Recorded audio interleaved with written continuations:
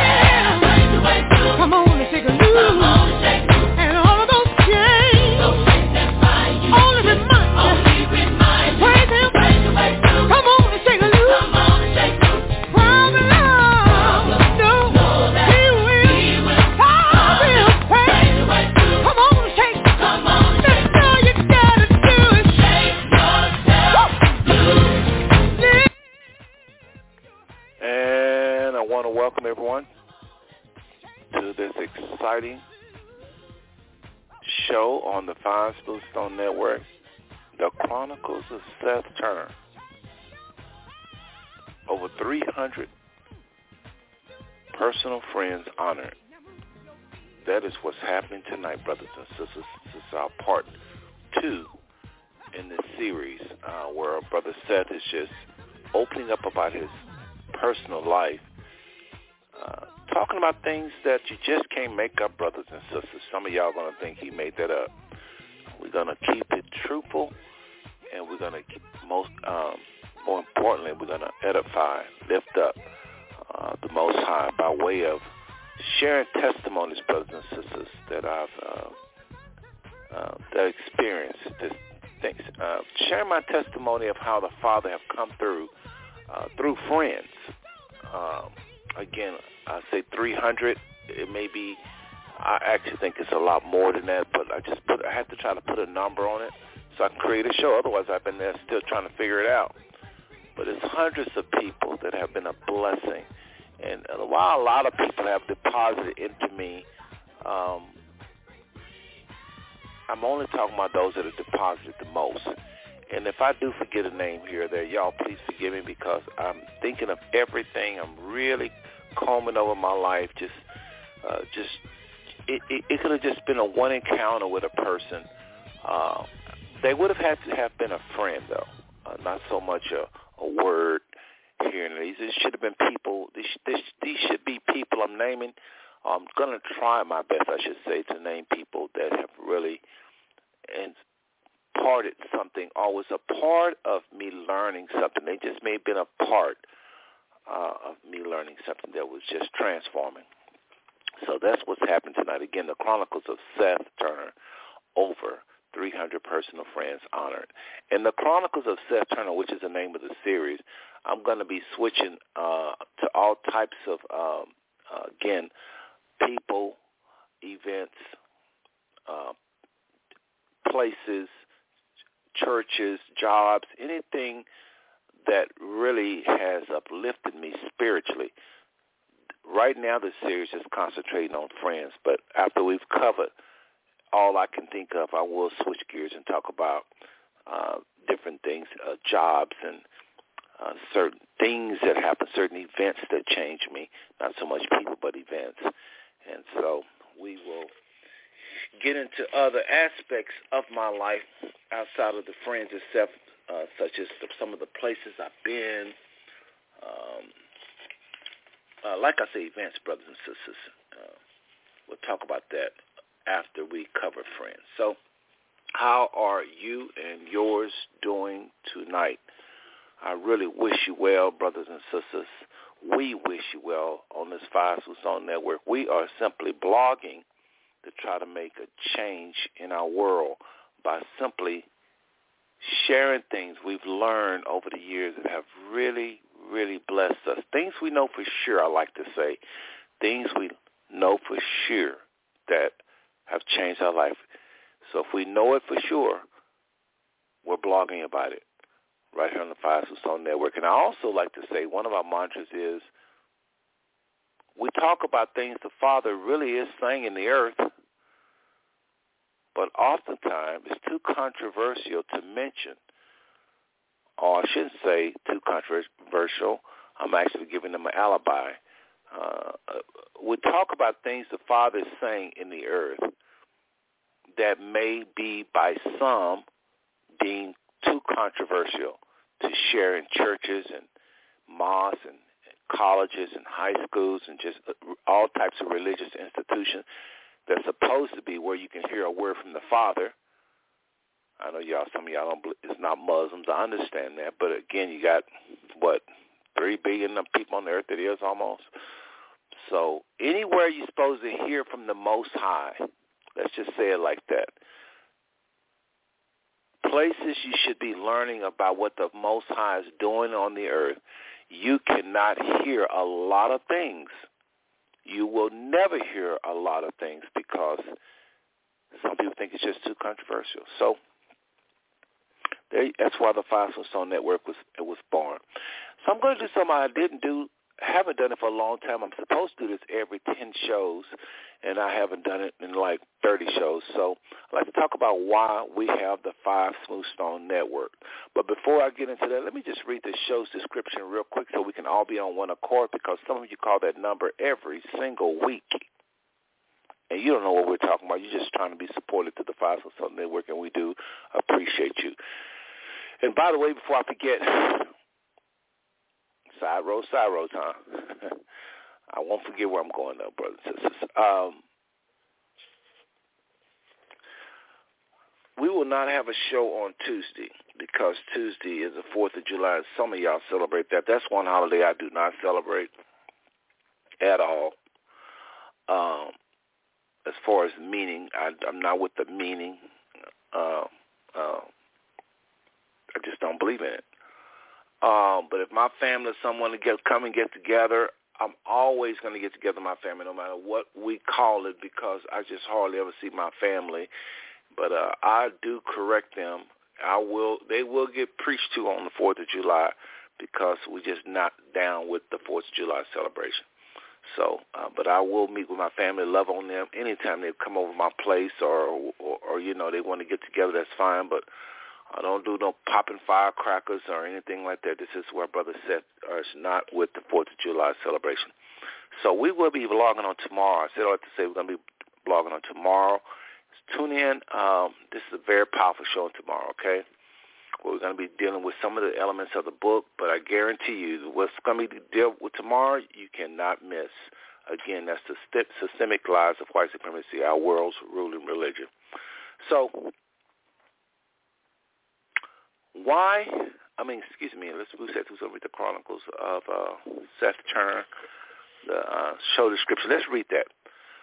I sent this to many people. I said Sunday on Blog Talk Radio, the series called The Chronicles of Seth Turner, where Seth, which is myself, shares key people, places, and things that have personally blessed him immensely over the years. Seth continues to honor, over the next few weeks, 300 key friendships throughout his life, individuals who have influenced him the most spiritually. One more time, individuals who influence him the most. All right?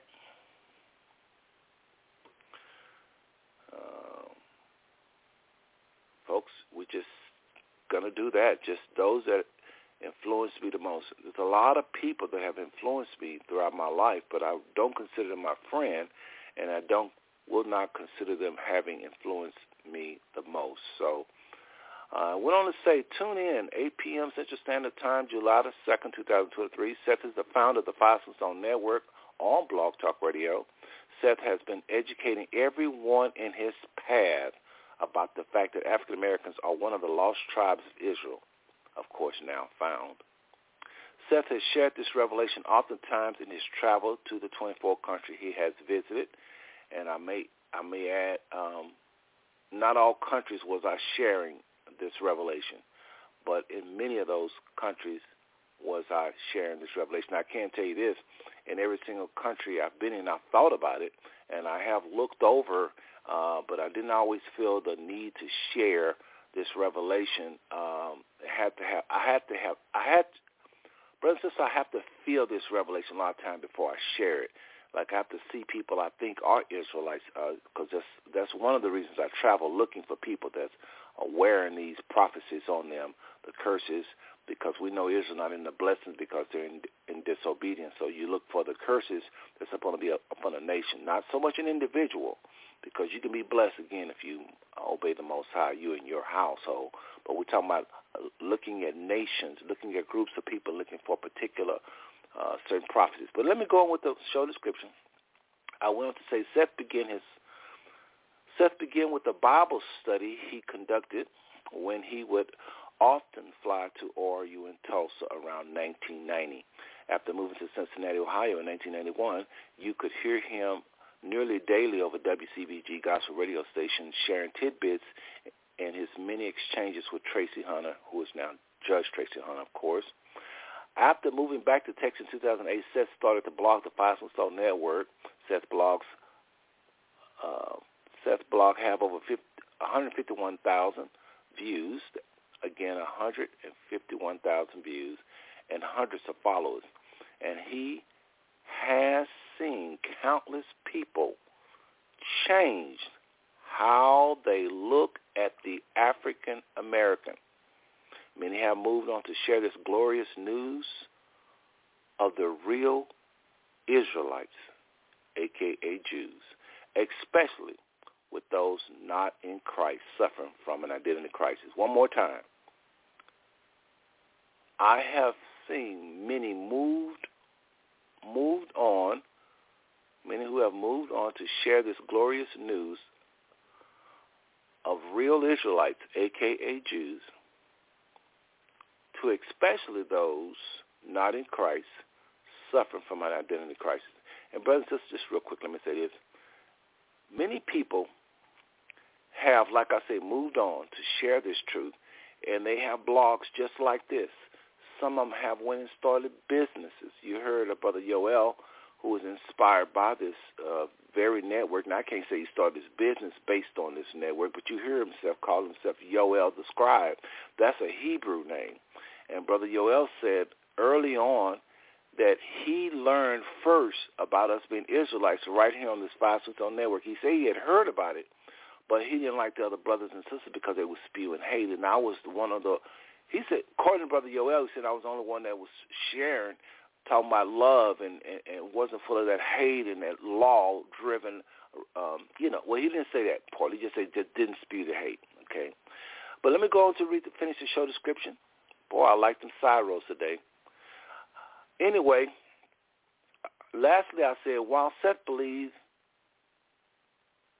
that new life inherited in Christ trumps any fleshly identity. All people must know who are the real Jews or Israelites for many reasons, especially African Americans themselves. Otherwise, many may see their plight as inferior behavior rather than prophecy fulfilled. That's our show description, brothers and sisters. And I ended it with Awake Zion, which is Israel, the people, as well as Israel, the land. When you say Zion, you're talking about two different things, the land and the people. Awake Zion. That's why you're here. That's why you're going to hear Twinkie Clark them in a minute. The Clarks are saying, awake, awake, awake, Zion. Put on thy strength. So let's actually play that show description. When we come back, we're going to talk about why we have this name, the Five Smooth Stone Network. And again, I want to thank every single one of you brothers and sisters for tuning in. You didn't have to do this. No, you didn't. So for you to tune into this live broadcast, or either you may be tuning in after it goes off, we really appreciate your time, brothers and sisters. We will not waste your time. Father has done so much for me. I'm so grateful for his love and his mercy and his kindness. And so these shows is from a place of love and respect for all people. Brother Seth's going to share some things that might not sound like that, but don't confuse tough love with love from the Most High. But check this out. For those of you, this is your first time tuning into the Five Smooth Stone Network and you don't know quite how to dialogue with us or how to become a contributor to the show, by, as far as speaking on the show, just to give you some instructions on that as well as a few other things. We'll be right back.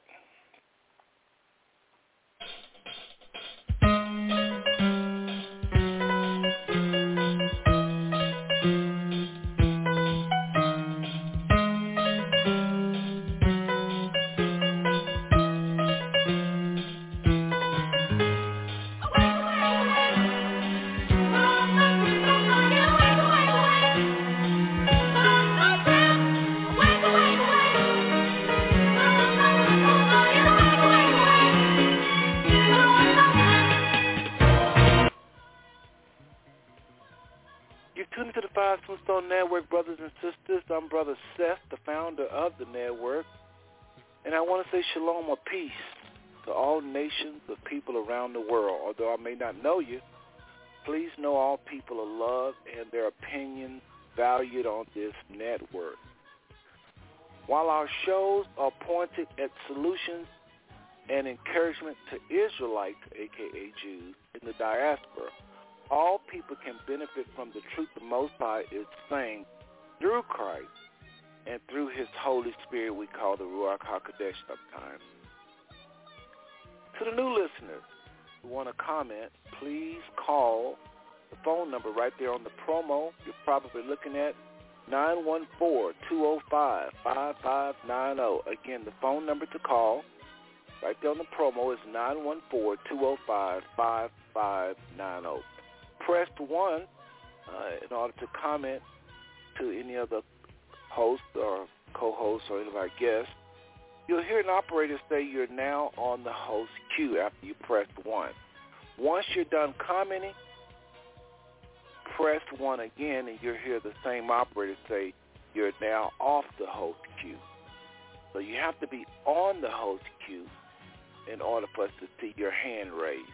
And then when you get done again, press 1 the second time, and you'll hear her say you're off the host queue. The reason why it's important to be off the host queue once you've commented, because you may want to come back on again and comment, and then you just simply press 1. Also, I want to remind everybody that we have over 500 shows with hundreds of topics, with different guests from all walks of life, all different ethnic groups. We have people that travel the world, very intelligent people, very educated people on our show. And more importantly, a lot of God-centered people, a lot of people led by that Ruach HaKodesh, or that Holy Spirit, are sharing on our network. So Google 5 Smooth Stone Blog Talk Radio. That's the fastest way to get to us. Google 5 Smooth Stone Blog Talk Radio, and you'll be able to enjoy over 500 episodes on various topics at your leisure. Lastly, we want to remind everybody to follow the show. Follow the show. Please follow us. It gives us a bigger presence on the net.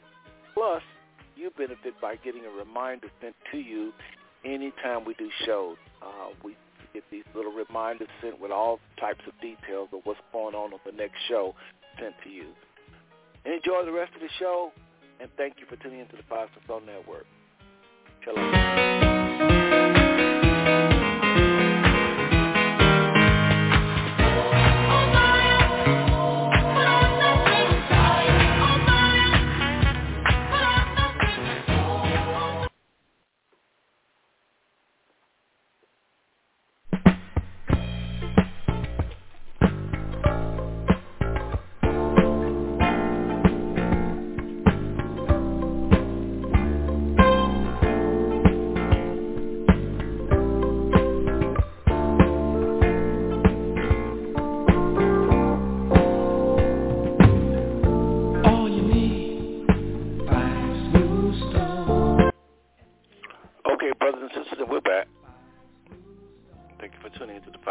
Network again. I'm Brother Seth, just talking about pretty much my life.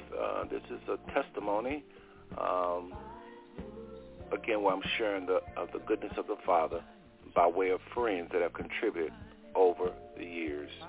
All right, and we're starting with the early years. But before I jump into that, I had said that I would tell you guys why we have the name the Five Stone Network. Many years ago, I attended a convention in 1987, and the name of the convention was the Believers Convention, conducted by Kenneth Copeland. And again, those is for me with the network. Please be patient. I know y'all used to me going over this, but again, we have a lot of new listeners, and I gotta be fair to them. As far as how we got the name, I remember asking the Father 5 questions. Okay, not in this order, but this was some very important questions I asked the Most High, and the answers he gave me, 5 topics pretty much come out of the answers he gave me. And y'all remember that song in the background. Remember I talked about that? That's Sam Nix.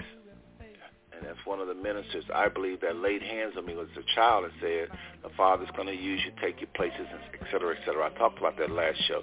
If you missed me talking about Sam Nix, one of my old pastors zoomed into last week's show, and you can hear me talk about Sam Nix. He's still around, actually. But Sam Nix was an assistant to the one and only A.A. Allen back in the day, the faith healer, or some people call him faith healer, but just a man of God. A. Allen probably was the biggest so-called, he's just like Catherine Kuhlman or Roberts, those types of people. But he was a large, bigger than, probably than those ministers combined.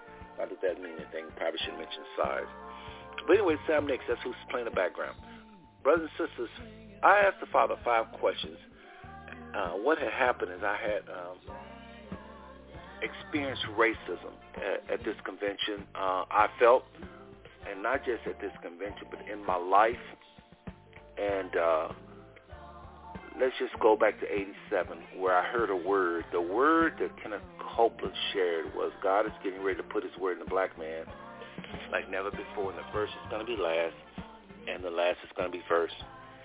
And I was one of those that just nearly tore up the convention center just shouting, along with about 20,000 white people and a lot of black people as well, but mostly whites. And they really rejoiced at this word coming from this preacher that God is getting ready to put his word in the black man like never before, and the first is going to be last, and the last is going to be first. That was the word.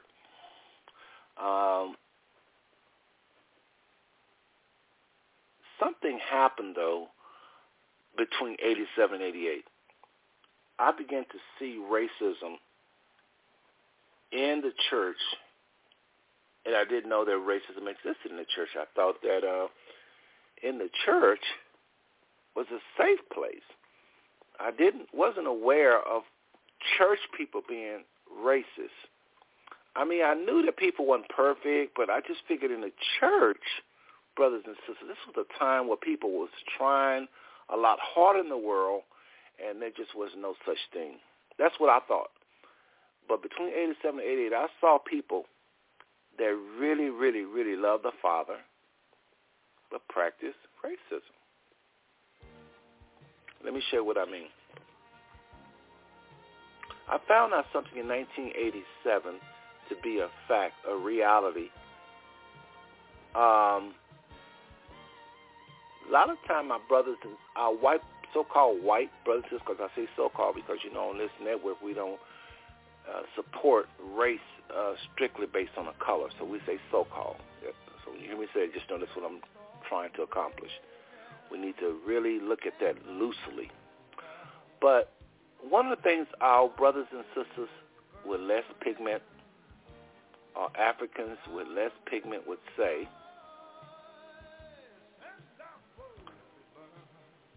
when it's your time to receive that promotion at this particular church, when it's your time to receive anything that was due you, but right now let's focus on let's just say promotion. Let's just use that for instance. I would see them say things like, they would gas you up and say, brother, God has his word in you. Wow. One day you're going to be able to lead this church. One day you're going to be able to lead this, I don't know, this Bible school. One day you're going to be able to lead this aspect of a ministry or that aspect of the ministry. One day you're going to be put in a position. One day you're going to be, you're going to be the head of this bookstore, whatever it is that the saints was doing at this humongous church called Calvary. And Calvary was one of the churches that changed my life. And I definitely probably wouldn't be where I was, where I am today had it not been for Calvary Cathedral under the leadership of Bob Nichols, who just so happens to be Kenneth Copeland's pastor, by the way. So anyway, I would see not by so much Bob Nichols as a lot of people under him gassing you up when it's time for you to be elevated to that raise or that position. I would see them gas people up and make them feel real good. And I always put it in the future. God is getting ready. One day you're going to be able to, that whole weeping may endure for the night, joy cometh in the morning, although your blessing is delayed. They always put it in the future. And the Father began to share with me, brothers and sisters, that this was a form of racism. It's nearly as bad as saying, go in the back and sit down, nigga, not right now. I know people say it's a stretch, but I'm serious. If it's delayed, it's delayed. Whether or not they gas you up, you're still not getting what is rightfully yours. And so, of course, that translated into the world.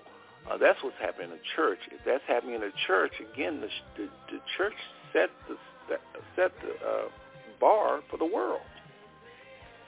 If this is going on in the church, what do you think is going on in the world? So I began to title this or kind of look at it like this was a gospel of delay. I would nickname it gospel of delay. Good news, but delayed. The gospel of delay is what I would call it. So in Kenneth Copeland again in 1980, first he said in 1987, but then in 88 when he repeated that God is getting ready to put his word in the black man like never before, and the first going to be last and last going to be first.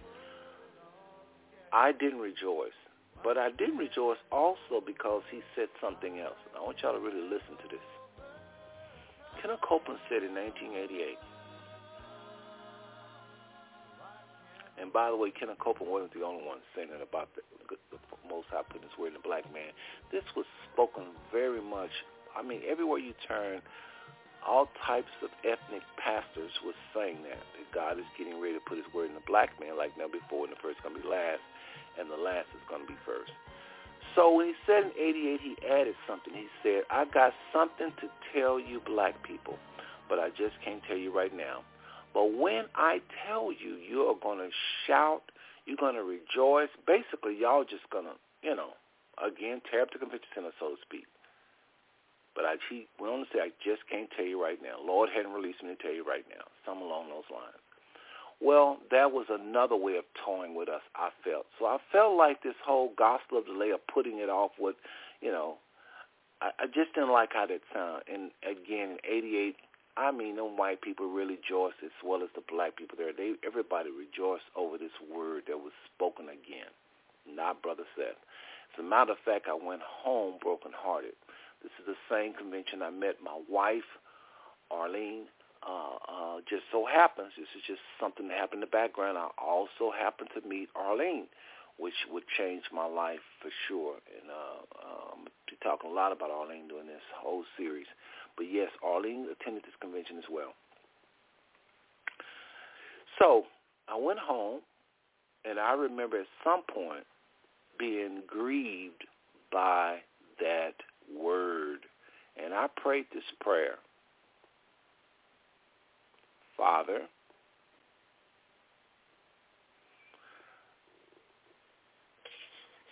can I understand? Well, first of all, I said, what is what you're using the black man? That was the first question I asked the Father. Remember, these 5 questions resulted in 5 topics that we talk about more than any other thing on this network, and we call those 5 topics 5 smooth stones. Because believe me, brothers and sisters, the revelations from these 5 topics we talk about the most. We talk about a lot of things, and whatever the Father wants us to talk about, whatever we feel like the Father wants us to talk about, we definitely talk about on this network. But we talk about 5 things seem like the most to me on this network that we call the 5 Smooth Stone Network, because they are smooth, brothers and sisters. So anyway, I asked the Father, what is what you use in the black man? They don't sound right. God is going to use the black man like never before. What happens if a white man seek you, search for you? You mean you wouldn't use the white man? I said, you mean you wouldn't use the white man? So I didn't feel right with that word. I said I didn't feel right with that word. So the second question, again, I don't remember the order, but I do remember that was the first one. I said, Father, what's going on? I think this was the second question, actually. But I said, what's going on in our world? I said, I can't trust white male and really white people to tell me the truth. Because these people are, I believe, trying to hold us back. I got the revelation, brothers and sisters, that a lot of our white brothers and sisters, they're born again. Y'all quit playing around with that. They have a stronghold in their life just like some of us do. And their stronghold centers around people of color.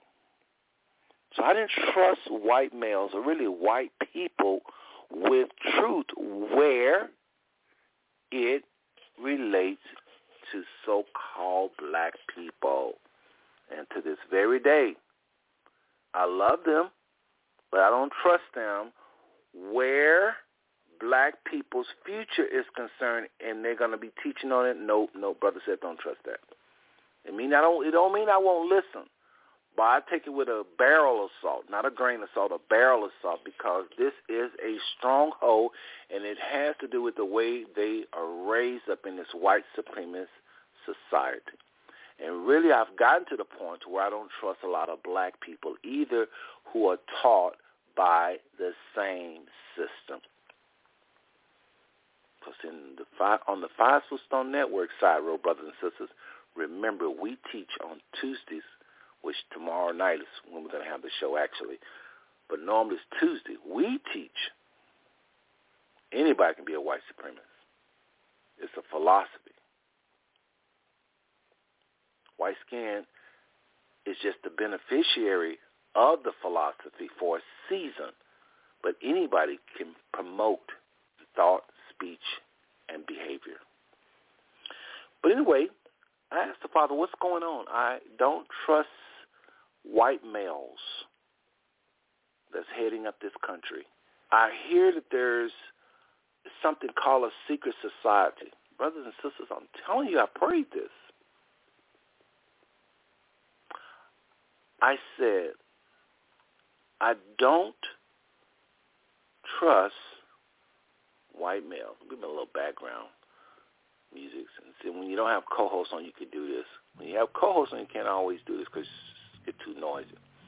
But I always like background music when I would do shows. My first 100 shows I think I had when I was doing just myself, I would love the background music. So y'all should like this. So I asked the Father, what's going on? What's with the secret societies? What's with this, I think they called it back in the day, New World Order, or One World Government, excuse me. They were just this term that I kept hearing, one world government, one world government. I kept saying, Father, no, it was New World Order, I'm sorry. Because I remember the book now by Eustace Mullins.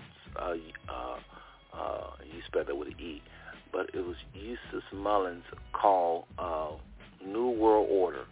And I remember reading that book and hearing it often, very often. This was before George Bush even said, we're going to have a new world order. This was before him.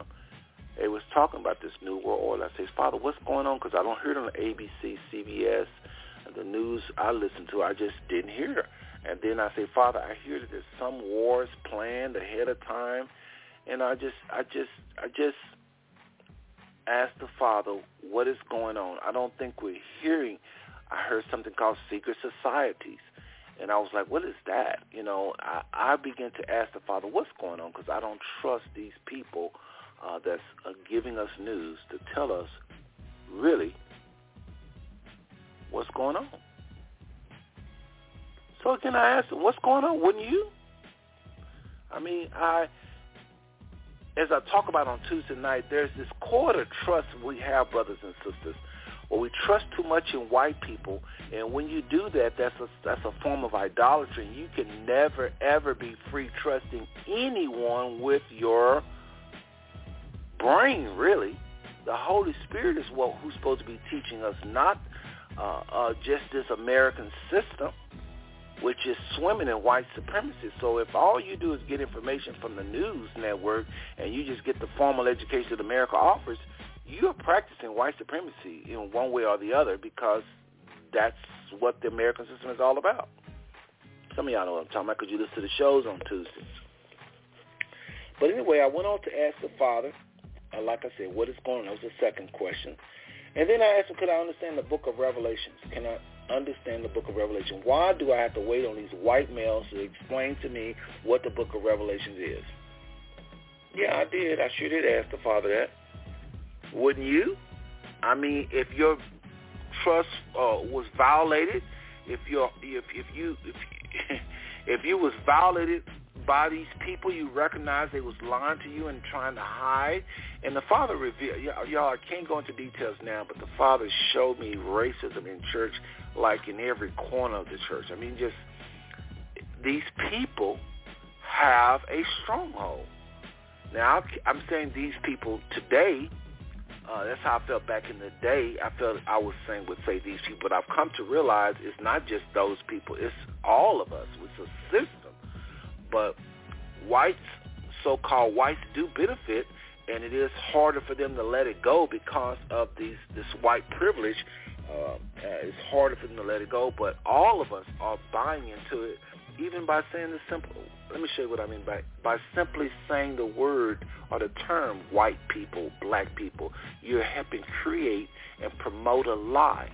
It's man-made, folks. It's a social construct. The Father never grew people based upon color. The Israelites never grew people based on color. The early Babylonians never grew people based on a color. The early Persians never grew people based on color. Nobody prior to the 1600s grew people based on color.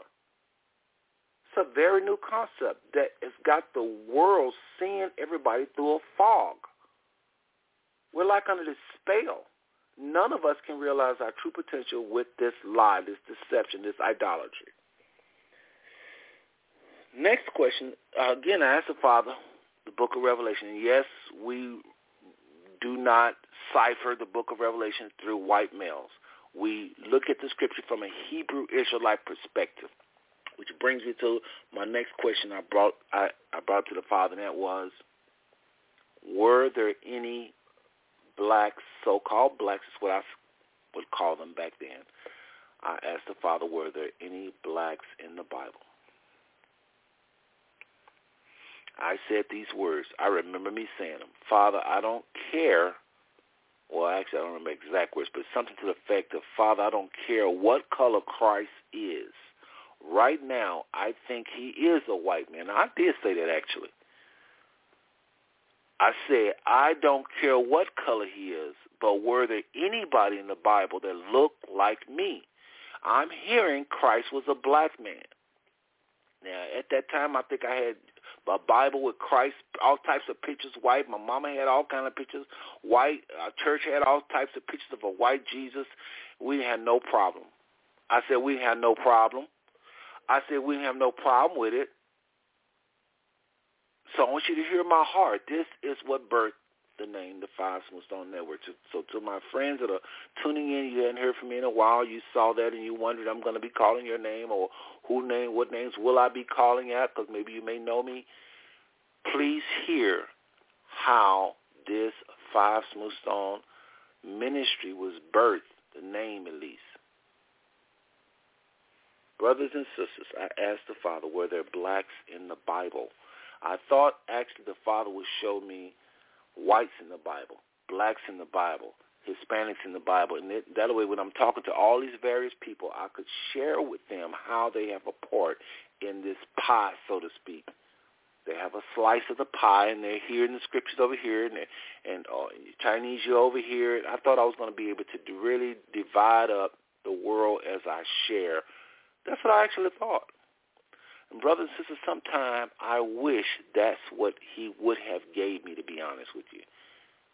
So I will be accepted more, because the Father later would reveal to me that whole book is full of people of color.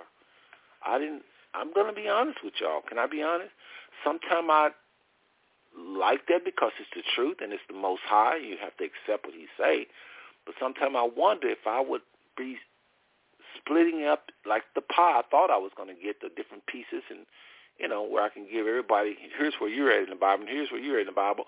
Sometimes I wish that was the case, because when I say, what I feel the Father is saying, I am rejected in some circles.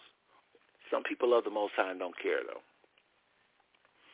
And the last question was, I do remember this being last, can I see the world?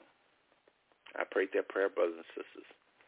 And to be honest, I prayed that prayer in, I believe it's convention, I think it's normally in August.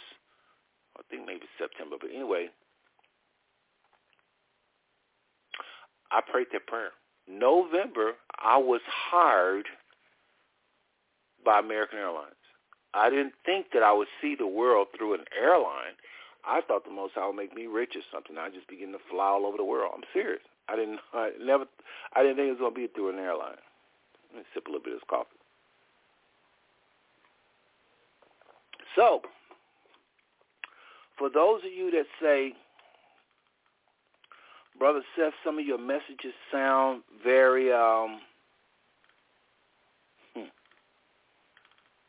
controversial. You may thought, brother, I may hate. I want you to listen to what is about to go down. This is what the Father gave me for answers to those 5 questions. These answers led to these questions that the Father answered. Those answers were translated to 5 topics. So number 1, the Father's not using the black man because he's black. Father, don't work with people based on a social construct by some white man possessed of the devil, where they create and divide the people based upon the tone of skin. So he's not using black men because they're black. But what those preachers and prophets were saying is partially true. He is going to be using people of color, but it's not because they're people of color. It's because of what he's doing in these latter times.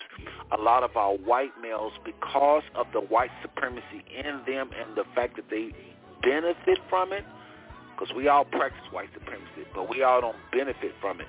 Those that benefit from it, it's going to be a stronghold to preach what the Father is going to be saying in these latter times, such as what's really happening in our world. They're not going to tell it on the West. They're not going to expose white supremacy and how Americans going into all these countries and raping and destabilizing governments and have their hands in all the elections, major elections that is, and have military bases all over the world and secret societies. They're not going to expose white supremacy. And they darn sure ain't going to be talking about the Bible being people of color, even though they know that's the truth. Because they have a weakness.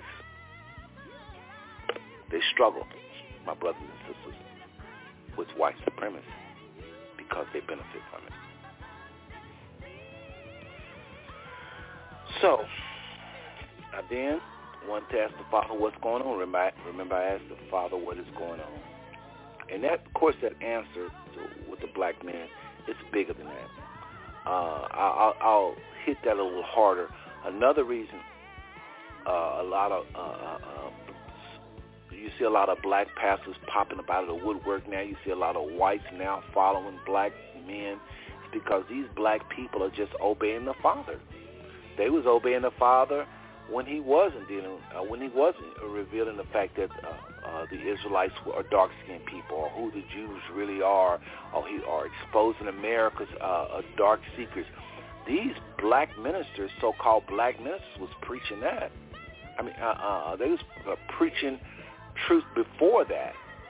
So, of course, they're going to preach this new revelation of America's dirty laundry and white supremacy. So these ministers just preaching what the Father tells them. That's why it's going to look like the Father's only using them.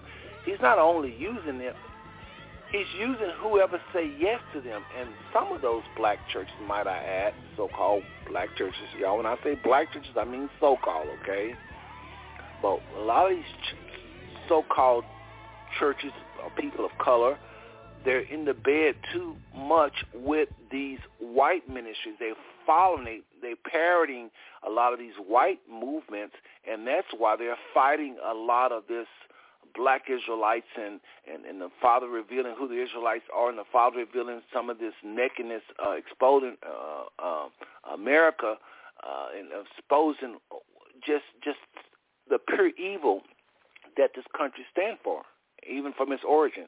A lot of pastors is not going to want to talk about that because their white brothers and sisters aren't talking about it.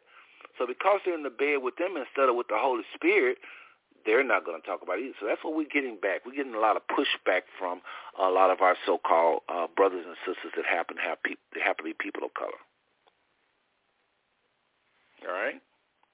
And then for those white churches that say, I'm going to follow the Father and I'm going to tell the truth, you all have seen them too on the internet and on various social networks just saying the very same thing Brother Seth and the Five Smooth Stone Network have been saying. We ain't invented nothing. So a lot of white ministries have been on the forefront saying we are the people of the Bible, and what the Father's going to do with us, and how America is going to fall, and how America's Babylon. Again, we ask for revelations by revelations, about the book of Revelation, and we believe that America is that whore that straddles the waters that made the nations drunk with her wine. We're going to get into the chronology of Seth Turner, of the 300 friends here, but I got to do this. We do this every 10 shows, so just bear with me, brothers and sisters.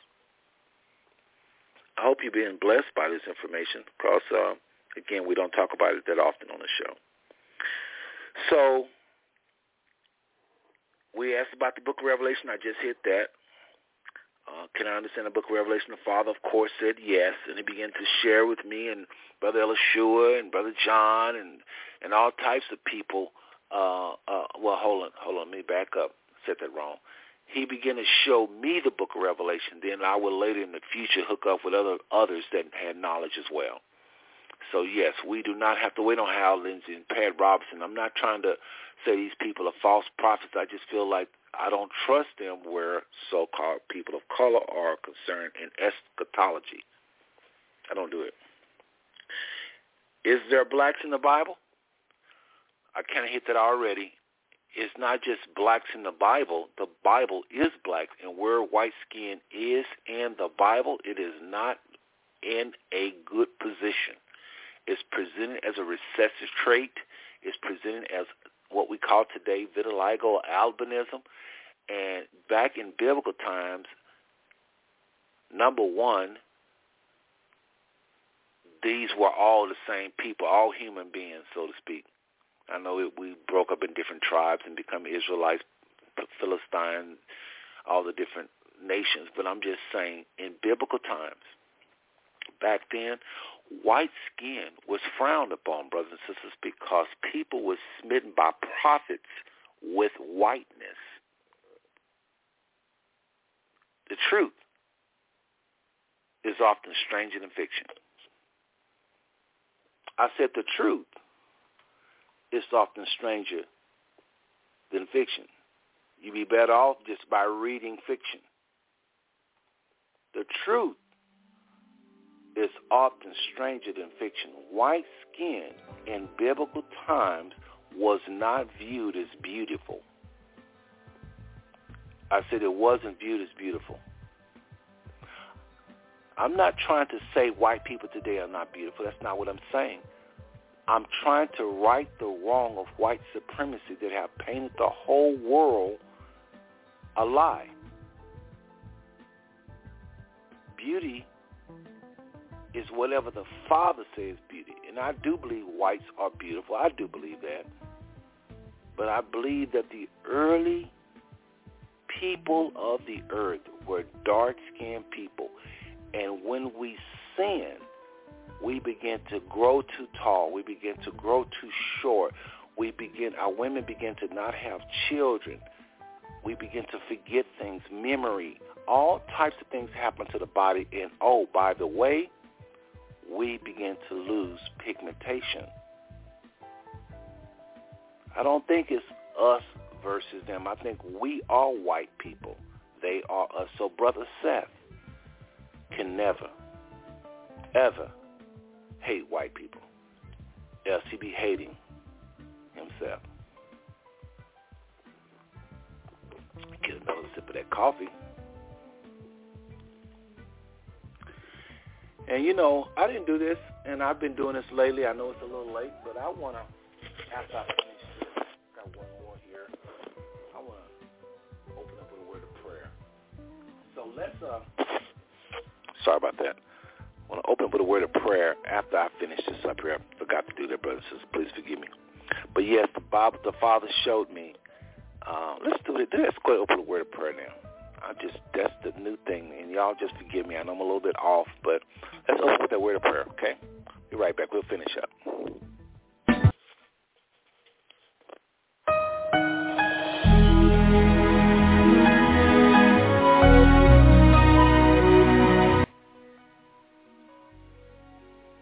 Okay, brothers and sisters, let's go to our Father in prayer.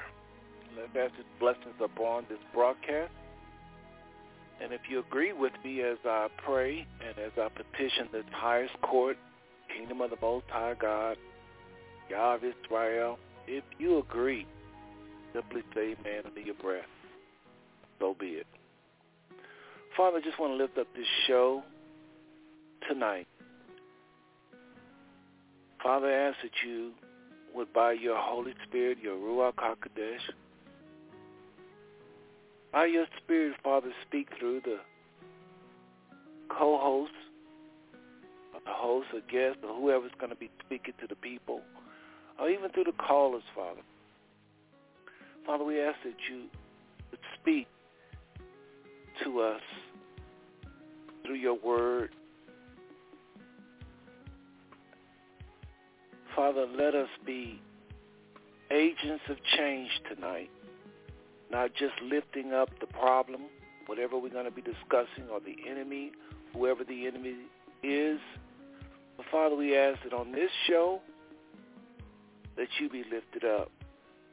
While we may examine the problem, discuss the challenges, discuss the heartache, the pain, we just ask that you be lifted up as the solution. As the song play in the background, Waymaker, we ask that you be revealed tonight on this broadcast as the Waymaker.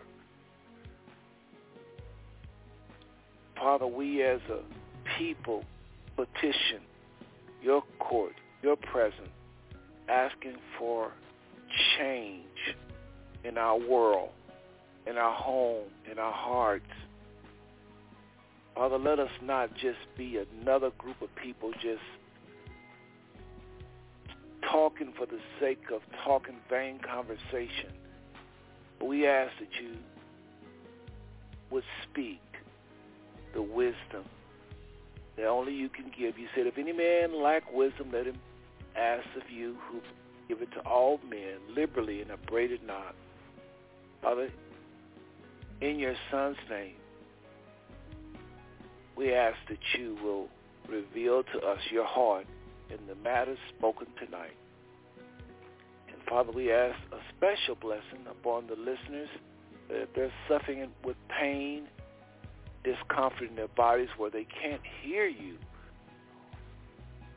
we ask that you will rebuke, and we rebuke the enemy in Christ's name. Spirit of sickness and infirmity, and we even speak to bodies and command these bodies receive peace. These bodies will receive healing in Yeshua's name, in Jesus' name. All these things we ask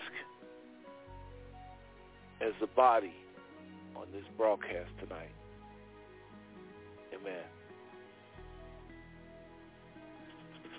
And if you agree with that, simply say amen under your breath, brothers and sisters. That's all it takes. Just say amen. Say it out loud in the natural realm.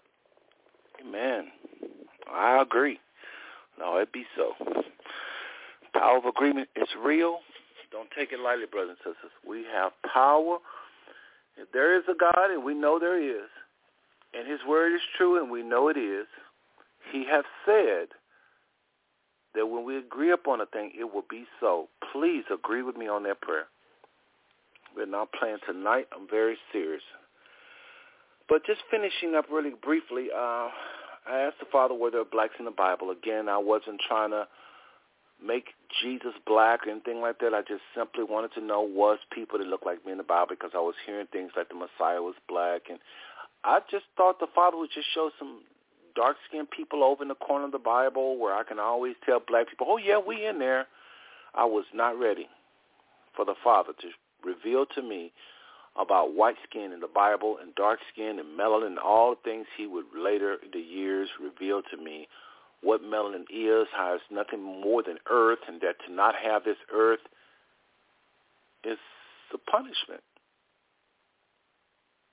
And we are so ignorant, and we're so reversed, we're so deceived, we look at it the complete opposite way. Melanin is pretty much earth. And, of course, you know, nobody want to address the whiteness that pop out of animals, the whiteness that pop out of insects, the whiteness that pop out of plants. How about this? The whiteness that pop out of anything living. Nobody want to address it. You can't find it hardly talked about nowhere. You think that's by accident? No, the earth is in a fallen state, and all life eventually bring forth this life with no glory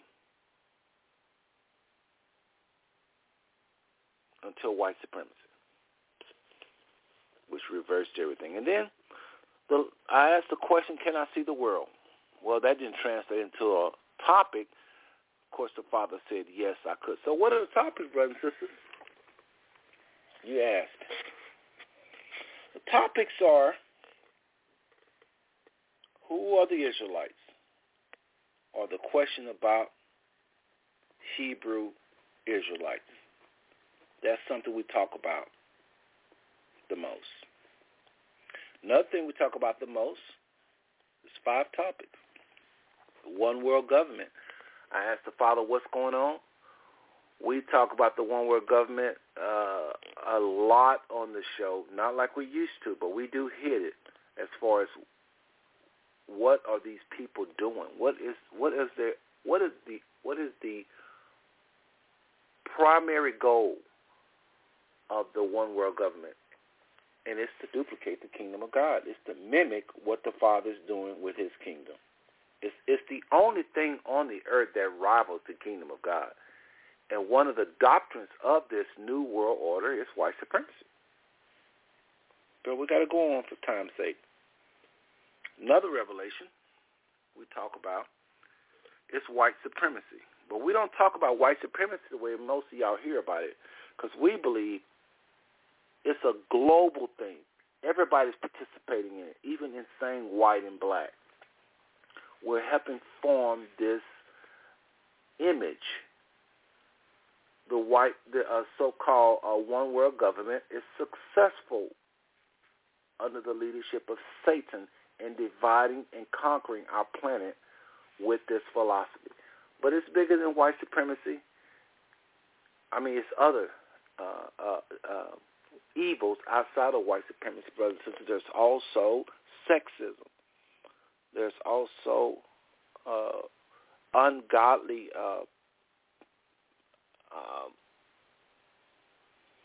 patronism. I mean, there's people that are divided by country. People are divided by religion. That's a big one, brothers and sisters. That's a big one, brothers and sisters. I said that's a big one, brothers and sisters. So, for sure, we talk about white supremacy. And then we talk about something called leprosy. This is where I talk about, or we just kind of hit it a little bit, the revelation of white skin, what it truly is when you're looking at white skin. It is an African having, when you're looking at white skin, of course, white people are not albinos because they're too mixed with dark skin. But when you're looking at albinism, that is the original form of a black man depleted or resulting from either his parents with white skin, or maybe he had dark skin, or the dark skin is turning. All of this has to do with leprosy, brothers and sisters. And I'll just say this one little thing, because I know some of y'all are tripping right now on me for saying that. You're ready to hang up. So let me just give you just something to think about that'll keep you on the line chewing on that. The Bible says in Leviticus 13, which is the handbook on leprosy, I'm going to say this real quick. It's the kinds of things we talk about on the Five Smooth Stone Network where it relates to leprosy. And I have to say this about leprosy because it's so offensive. But the Bible says, and I'm actually going to stop the music for this one. The Bible says, when a man shall have in his skin a rising, a scab, or a bright spot, any one of those three things, they was to go to the priest to be examined to see if they have what the Bible called leprosy. Some of y'all think the rising is leprosy. The scab is leprosy. And that's what your pastor teach, which is error. The rising and the scab was examined because when they leave the body, they leave a whiteness. Just like today when you have sores and they leave your body, it creates a whiteness. That's all they was looking at. The rising nor the scab is the leprosy. If that's the case, why does it say this?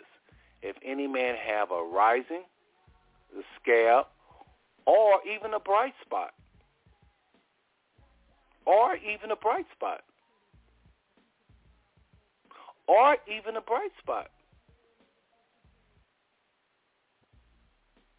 They was looking at rising the scab because of the bright spot, but even if you have a bright spot itself, why are people going to the priest and they have a bright spot if they are the color of the bright spot?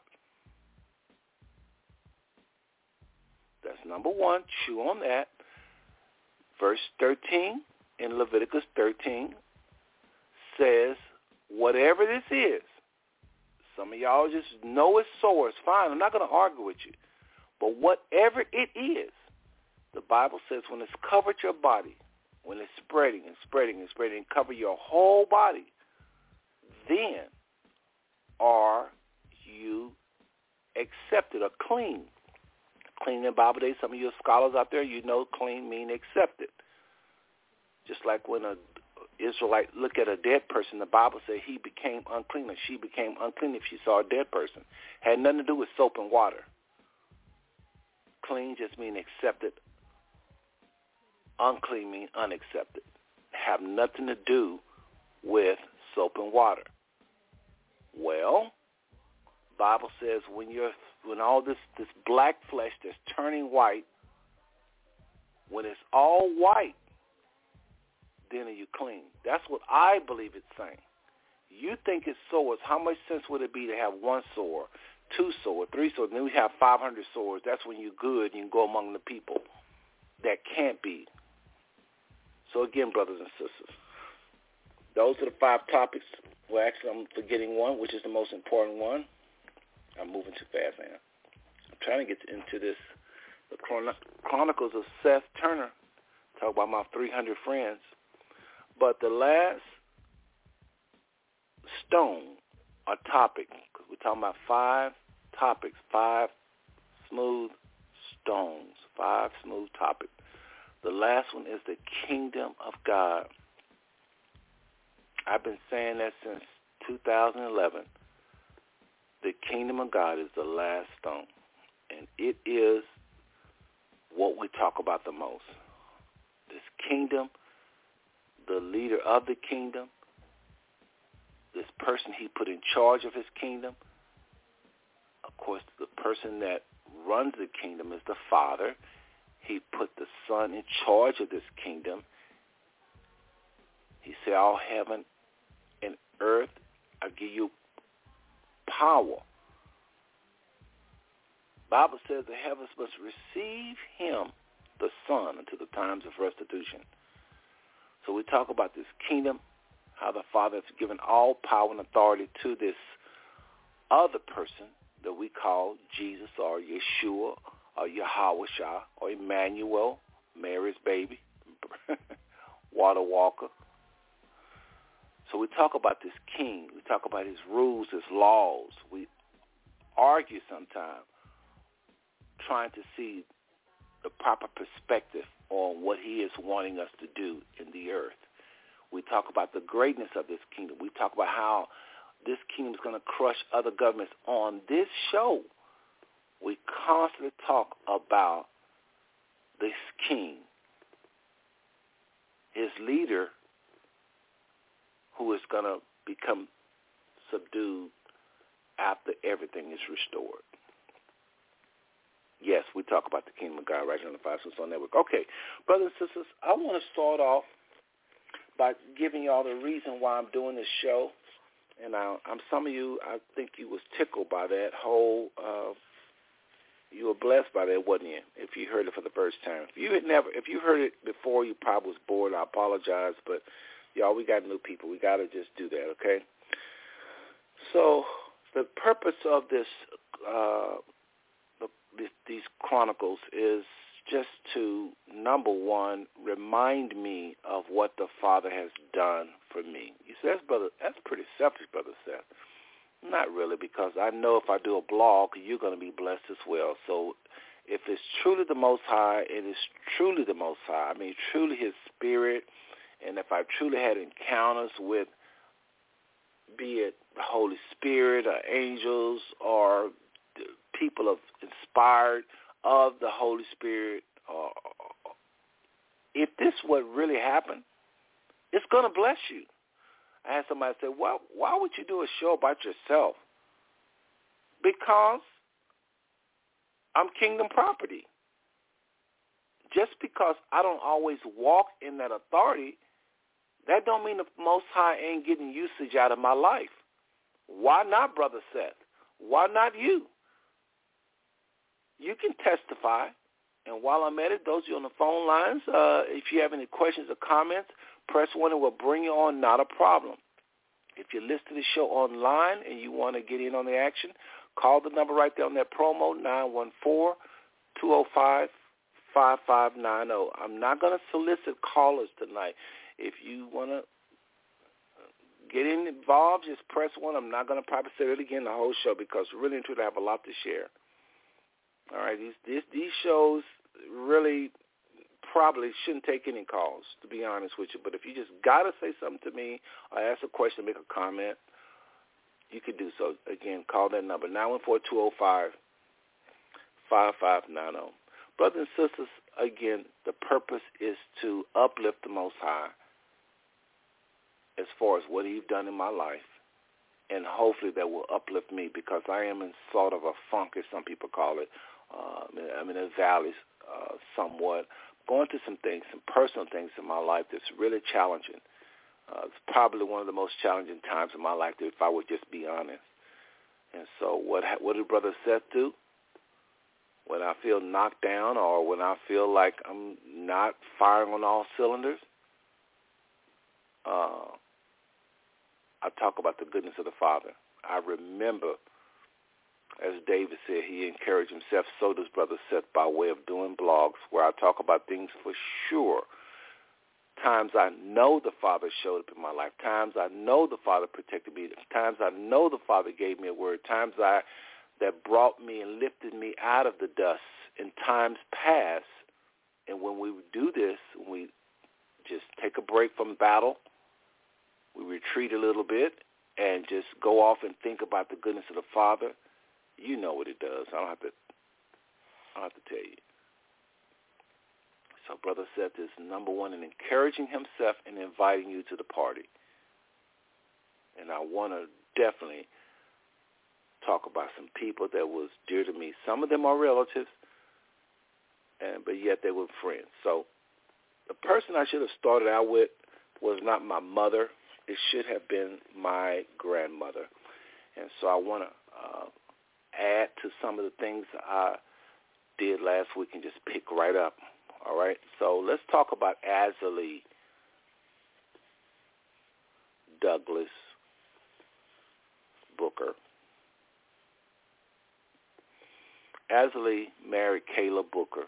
I didn't know Caleb Booker. He was passed by the time I was. But Azalee Douglas Booker, my big mama, I remember her. And I know everybody want to say, oh, that's your big mama. You can't use her. It's not your friend, blah, blah, blah, blah. Anybody that contributed to my formation is going to be mentioned on this show if I can remember them. And Azalee, Big Mama, definitely in her handling of me and her love for me. My family members can be very critical. They're very brutal at times. They're very bold, very loud. I come from a very loud family. And I remember Azalee was not like that. And that may shock my wife, who I think is listening, and others. But Azalee wasn't loud. I don't remember her being loud. I'm not trying to just make her out to be something she's not. She just wasn't loud. But she had girls that was. So, and of course, she had Uncle Bud and Uncle Dwight. And I don't remember them being loud, actually. But the girls, all the girls seemed to not so much loud as speak their mind and, you know, and sometimes we'll do it loudly. Ain't gonna lie. But I remember Big Mama taking us to church, brothers and sisters. I remember wearing this little hat that a lot of Methodist people wear. And I remember her demeanor, her seriousness about us going to church. Now, keep in mind, brothers and sisters, it's AME back in the day on the north side. Wesley Chapel, AME Church. I remember Big Mama sitting there I think she was sitting on the right side of the church if I remember right. And I remember her just taking us. This is before, I'm not going to say before my mother took us, but I remember we would go over to Big Mama, spend the night some days. If it was a Saturday night, we was going to Wesley Chapel on Sunday. And I remember her hanging out clothes like my mother used to do and singing. I remember her kind of singing. And I just thank the Father for those memories. I'm not going to go too much into answer. There's a whole lot of things I can say about Big Mama. That was the things that stick out the most, that I think inspired me the most, was her demeanor, her calmness, her love for us as children. I mean, because some grandparents, it's not loving. I'm just going to be honest. Some grandparents aren't. They're very, y'all know, don't let me go down that road, but my grandmother was very loving towards us. A lot of times my aunts and uncles even was a little brutal, and she would always take our side. And I remember her judging us for living in the projects. I remember her, you say, well, how does this, you said, brother, you're going to be sharing people that really was a blessing to you spiritually. Folks, if your mother loved you unconditionally, took you to church, you saw her mannerisms, and just on the way to church, her singing, all these things inspired us. She could have been taking us to a club or to play bingo or to the mall or to the lake. Azalee introduced us to Wesley Chapel, which introduced us to, or I shouldn't say introduced us because we was already going to church, but we just saw another version of people worshiping outside of our church. So Azalee, I have to pay homage to her.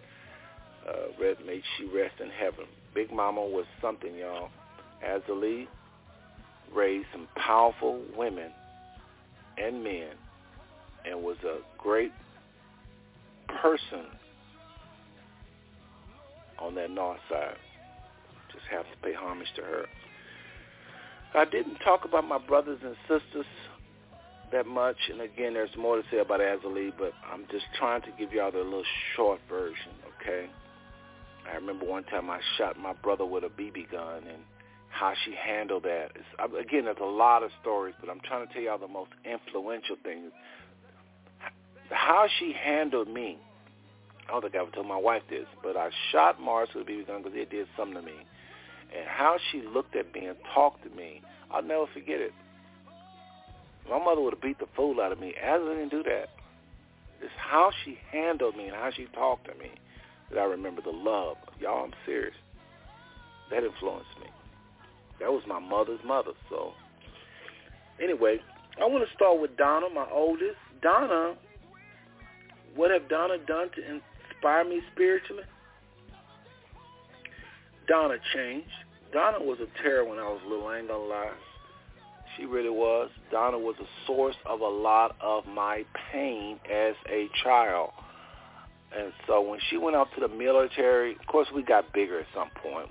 She didn't always terrorize. I'm talking about when I was really little, like 4 and 5 and 6.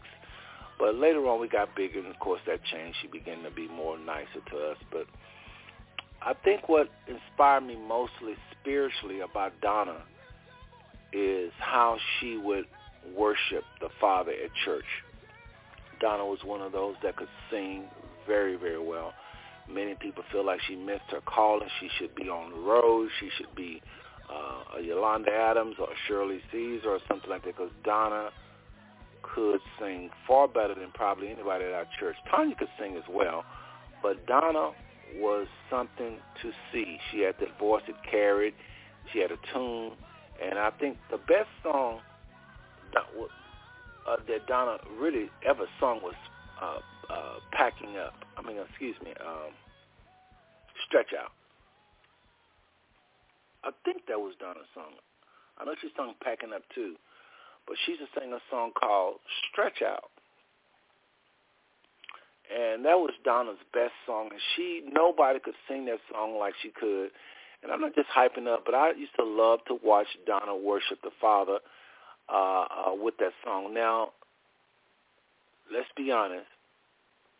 A song is probably not all that to some of y'all. Y'all may be saying, oh, brother, I don't see how that could influence you. Again, it's how you worship the Father, how she got into it. At first, she didn't want to sing. Always, they had to make her sing.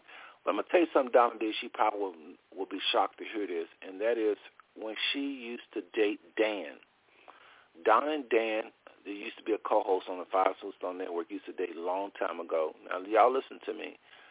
My sister Donna had a fire that was inquenchable when she dated Dan. They loved God.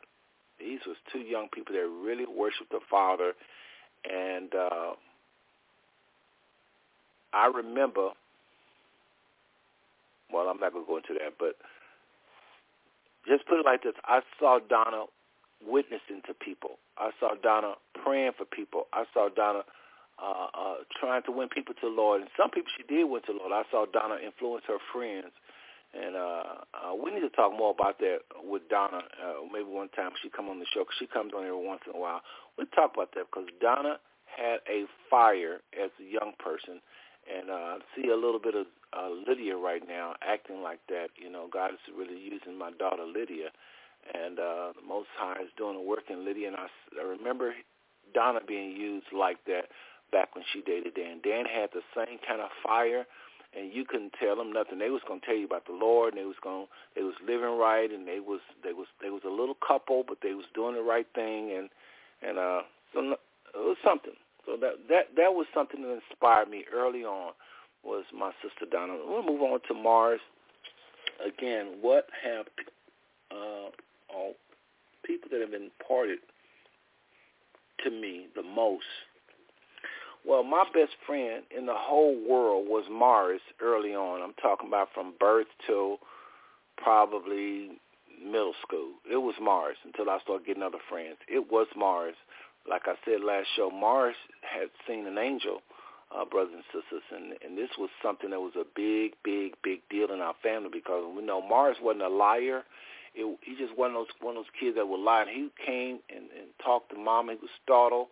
I can still see him saying, he's seen an angel, he's seen an angel. And Mama was like, well, trying to get him to explain. Mars, again, I know Mars. That's not one of his weaknesses, lying or fabricating or seeing things that he never saw nothing like that before, I don't think. But Mars we was on the upstairs, and he remembered he was looking outside, and he saw this being on our porch, and it just flew away. And it not traumatized him in a bad way, traumatized him in a good way. You can't. He probably don't want to talk to you about it today, to be honest with you, because that really inspired Myers early on, and really me too, because I knew he wasn't lying. And so keep in mind, we was taught about angels, and we was taught about miracles, and taught about demons. Somebody said, "Oh, he was just a little kid," blah blah blah. Okay, you know how the Father uses children all the time. And the Bible does say that the angels have been put on our earth, sent to our earth to be ministers of those, be heirs of salvation. So Mama was a praying woman, y'all. I know we live in the project, blah, blah, blah, blah, but, you know, sometimes those humble beginnings can really put you in a place that you're more accessible to the Father, because, like I said last week, one thing about the projects, there was no big eyes and little U's, because we was all on the same level. And I think the Father can use us when we're humble. Rich people can be humble. Yes, they can. Yes, they can be. There are some people that the riches don't have them. Yes, there are. But for the most part, that is not the case. And I think the Father can do a bigger work, areas where people are humble by their beginning than people that are haughty by their assets, so their wealth. So poverty is a curse. I said it last week. I'm going to say it again this week. Poverty is a curse. I don't ever want to glamorize what the Bible deems a curse. To not have enough and to operate in lack is a curse. But brothers and sisters, in poverty, the Bible talks about the poor. And I do think it's not that the poor is of poverty is of God. It's not the poverty is of God. It's just that when humans go through that, oftentimes they are humble, and the Father can use those people once they come into His Word and His knowledge of His Word. Okay? So, again, Mars was a major inspiration over the years. You know, we worship God. I remember as boys, I can still remember us clapping at Reverend Holland's church, really into praising God. Mama and them taught us early on. We talking about when we was 4 and 5. We didn't know nothing about nothing but church and praising God. And, I mean, we had the little grease on our head. Mama had us always sharp, and she had us all greased up. And of course, not to mention when you get there, they put blessed oil on you. We were just some little shiny boys, and we loved the Father. And that was my earliest memory is clapping on beat about the third row at Reverend Holland's church, up there at the front where the preaching was going on, and the drums and the guitar, and we just singing, and we just thought that was the life. We did. But that inspired me. That formed me, brothers and sisters. And then later on, we going on to Prayer Faith Temple. Mars was the drummer after the founder of the Prayer Faith Temple. His son, Steve, taught Mars how to play the drums. Mars was the drummer, became the drummer for several groups around the Dallas-Fort Worth area. But I would see him up there always in the pulpit playing the drums. And you don't think that inspired me or influenced me some kind of way over the years to watch Mars playing choirs and so forth. So anyway, there's a lot of things Mars done over the years. Yes, the Father have literally spoke to him sometime as well. In our little quiet time as little boys, he would say little things to me and so forth, in spite of the Father sometime. Again, we're just talking about what my friends, and Mars was a friend. Donna, although she was my sister, was a friend. Ashley, although she was my grandmother, was a friend. These are, again, inspirational things that inspired me the most. What the most? Brother Seth, I said this to you too. Yeah, but I'm talking about people that inspired me the most. And we're going to work our way up to 2023. Right now, we're probably around 1966 or 1967. Okay, we early on, brothers and sisters, okay? And I talked about the Holiness Church led by Reverend Holland, and we went there for a while. And then we went over to Prayer Faith Temple, which was the first integrated church in Fort Worth. I talked about that last week. So Brother Seth starts kindergarten, and I remember Miss Williams was one of my teachers there. Now, what inspired me about Miss Williams? My kindergarten teacher was influenced by my mother. I'm pretty sure Mama was always preaching, and I'm pretty sure she inspired my kindergarten teacher to visit Prayer Faith Temple. Yes, I can see it now. I remember it now. And Miss Williams joined Prayer Faith and started going. So my kindergarten teacher actually joined Prayer Faith Temple. I can see Miss Williams sitting on the right side of the church, and I had to be every bit of 7 years old. Kindergarten, brothers and sisters. I remember her, though. I see her right now in my mind. My first grade teacher, Miss Cox, how she inspired me. I was 8 years old, about 8 or 7. Well, Miss Cox loved me. This is my early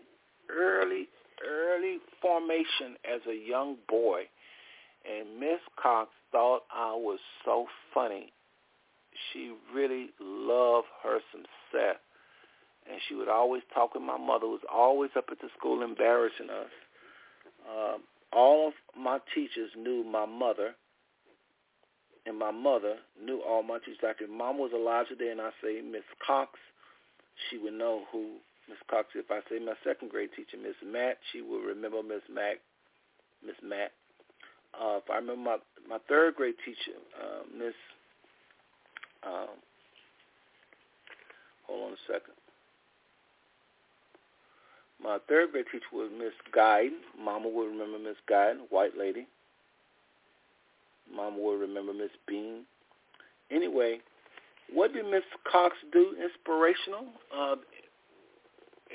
anybody in the early part of my life is going to have the most influence, because this is when Brother Seth wasn't confident as a young boy, questioning everything about me. I guess the formation years, brothers and sisters, is very delicate. They can make you or break you, but Miss Cox believed in me. She talked to Mama. She talked about how a funny kid I was. I don't remember her complaining about me, and so that pretty much formed me as a person, a young early person. Okay. Then on to Miss Matt. This is another lady that spoke highly of me to my mother. I remember good things about my second grade teacher, and I thank God for Miss Matt. Mama used to come to the school and have our birthday parties in my second grade, in all my grades. Every one of these teachers, Mama would come up to school. And I'm not going to name all the teachers, but I'm just going to say this, put a general blanket, and then we're going to move on past elementary. All of the teachers, and again, for my friends that are listening that may have went to Carver, I will just briefly name these people. And only, you know why I'm able to name the names, which definitely inspired me spiritually. Do you know why I'm able to name the names? Do you know? Because, brothers and sisters, my mother made me remember the names by the memories of her being up at the school and having a relationship with these people. That's why I remember the names. You remember all your teachers? Yes, because of Mama. I'm very, very, very serious, brothers and sisters. It's because of Mama. So Mama been up to school telling Miss Matt, now, if Seth acts up, you let me know. And then we get to talk about, her favorite topic. She's always trying to be tip about the Lord. And it's the true story, y'all. I kid you not. I was embarrassed by my mother. She was always loud, not obnoxiously loud. She was just always not as quiet as the other parents. And I was embarrassed by her. I'm just going to be honest with y'all. I'm sorry, but it's the truth. If I offend my siblings, just being honest. Mama would whip us wherever we act up. And so when she comes to the school, all of my friends to this very day remember what I'm saying. They remember probably Miss Matt. And they probably remember everything I'm saying pretty much, because it was a big deal to have your parent, anybody's parent, come to the school. So my mother would come up there with these cakes on birthday. How does this, Brother Seth, you said you have a show that's talking about spirituality. Now listen, y'all don't think this inspired me spiritually? Mama will come up to the classroom, and she will learn a lot of the students by her interacting with them with this cake and ice cream. The teachers would allow, and sometimes this was at lunchtime, we would have our lunch. Mama would come up with the cake, and she would have the classes sing happy birthday to me. Miss Matt and Miss Cox and all these various teachers, Miss Guide and Miss Bean and Miss Russell, all these teachers would welcome Mama and this big cake and this ice cream she provided for all the kids. And so she would be up there while they're eating the cake talking to the teachers. Not always about the Lord, sometimes about the students. But that's why I remember every one of these teachers. You don't think that influenced me spiritually? My mother, known for that, preaching, ice cream, cake, and beating us if we got, I shouldn't say beating us, but whipping us if we got out of line right there in the classroom. All of my friends remember that. To this day, if I see them, sometimes they joke about that. I remember your mom bringing that ice cream cake up there. So that influenced me greatly, brothers and sisters. So I want to speak of some other people that had part in that, and that is the Ross and the Ford family. Mama's best friend was a lady by the name of Miss Ross, William Ford and Darrell Ford, and just want to shout out to pretty much their mother. Not so much the rest of them, because we're talking about, again, we did things along our life, but I want to talk about what inspired me the most, and it was their mother, Miss Ross. Now, Miss Ross was something to see because she was a short lady, and she had some serious ballers in her family. And a lot of y'all are listening from probably all over the country, and really the world when you talk about Blog Talk Radio, no telling who's listening, but we have a school in Fort Worth by the name of I Am Terrell that is known all across the country. Some people feel like it was shut down because it was too dominant in academia as well as sports. Terrell was the model. We have yet to produce a school like I Am Terrell within the Dallas-Fort Worth area. And I do mean Dallas as well, because Terrell won all types of championships, and then it was very good with all of the various academia type stuff. They was good at chorus, they was good at math, they was good at all types of stuff. Just ask anybody about I Am Terrell back in the day. And again, a lot of people feel like when it was time to segregate, when they had desegregation, a lot of people feel like they chose to shut Terrell down because a lot of whites didn't want to come over to Terrell, and it just wasn't fair how Terrell was dealt doing that law where we couldn't have segregated schools anymore. But anyway, they had the best of the best teachers because, you know, our black teachers back then couldn't go to the white schools, and so they was educated greatly. Some of these teachers was educated. Since some of y'all think the white colleges are better, a lot of these teachers was educated there, but they was educated greatly even in the black colleges. They was the top, very good teachers. And so what happened is, when they got out of school, they couldn't go teach at the white universities, or which would have today would have grabbed them up, you know. But this was back in the day when we were still segregated. So these teachers were sharp, and you couldn't come to Terrell dressed any old kind of way. You had to walk a certain way.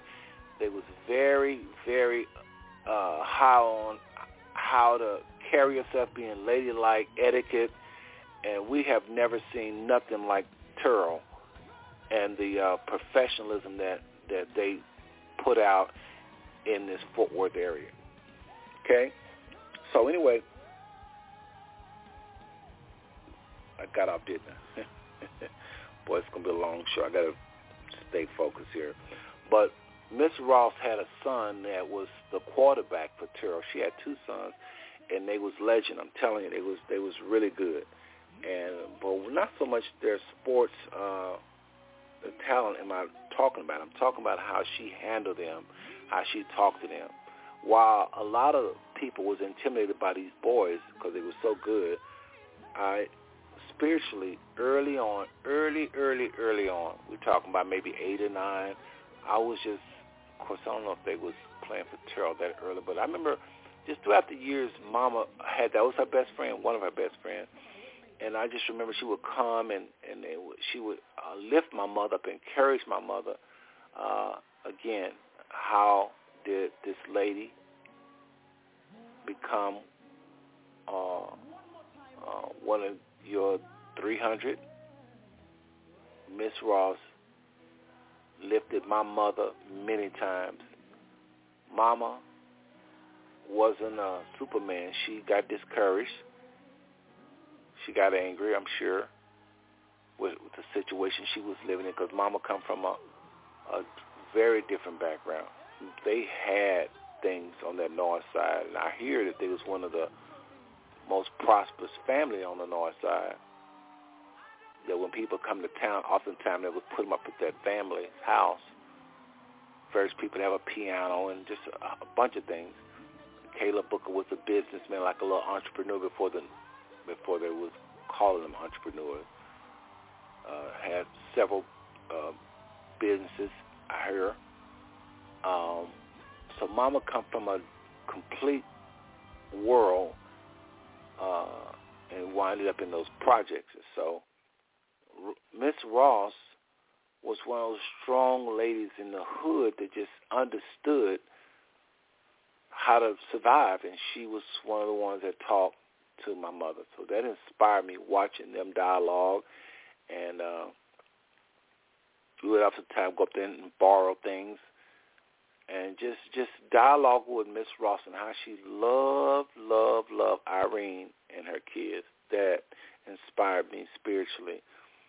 I talk a lot about on the show, 560 Network, about how our neighborhoods are not like we had, and oftentimes in the back of my mind I'm thinking of Miss Ross, okay? Very important person in our life, brothers and sisters. I can tell you all kinds of stories about the Rosses. Daryl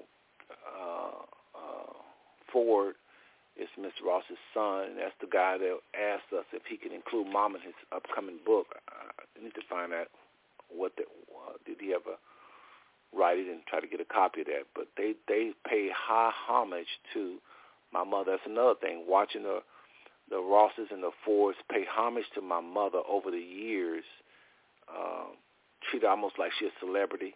They think the world of Irene, my mother. And so watching Mama, who seemingly didn't have much because we lived there in the projects, and watching the Fords and the Rosses, same family, make over her and respect her, I should say, and listen to her. Those boys, when Mama say something, they would do it just like it was one of us. As Miss Ross would knock the crap out of them. I mean, that was something, y'all. You don't think that inspired me spiritually? There's a lot to talk about Miss Ross, but we will leave that there. I want to go on to the Crowders. This was probably one of the smartest families in the entire project. This is probably one of the smartest families in Fort Worth. Owen Crowder, Fidel Crowder, Helen, just a lot of them. This was a man that was blind, and he had a wife that was super supportive. When I think of a household, a man leading his house, the whole scripture that talks about women being submissive to your husband, I think of oftentimes my upbringing, and one of the first families that come to my mind is the Crowders. They, to me, was a model family. Now, I talked about the Smiths last week at Prayer of Faith, and the Lesters at Prayer of Faith, who was headed by men. There was several families with men of God that led their houses, but in the projects, we had the Crowders and others, of course. But the reason I put the Crowders on my list of friends that have inspired me the most spiritually, the jokes about us as black people borrowing sugar. Well, who we borrowed the most sugar from was from the Crowders. And there was Owen Crowder, who we played with. Mama did allow Owen over our house. There were only a few kids that Mama would allow over our house to pray. Owen ended up being a preacher. And I'll talk probably more about that later. But Owen, oh, my God, he would come over.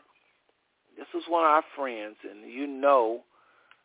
Mama would pray with us, and guess who was in the room there sometime? Owen. Mama would let us go out in the yard, and there's only certain kids we could play with. It's probably about 2 or 3 of them, and Owen Crowder was one of them. He was also a very good athlete, very funny, like another brother. Early on, Owen Crowder. He had sisters that used to fight.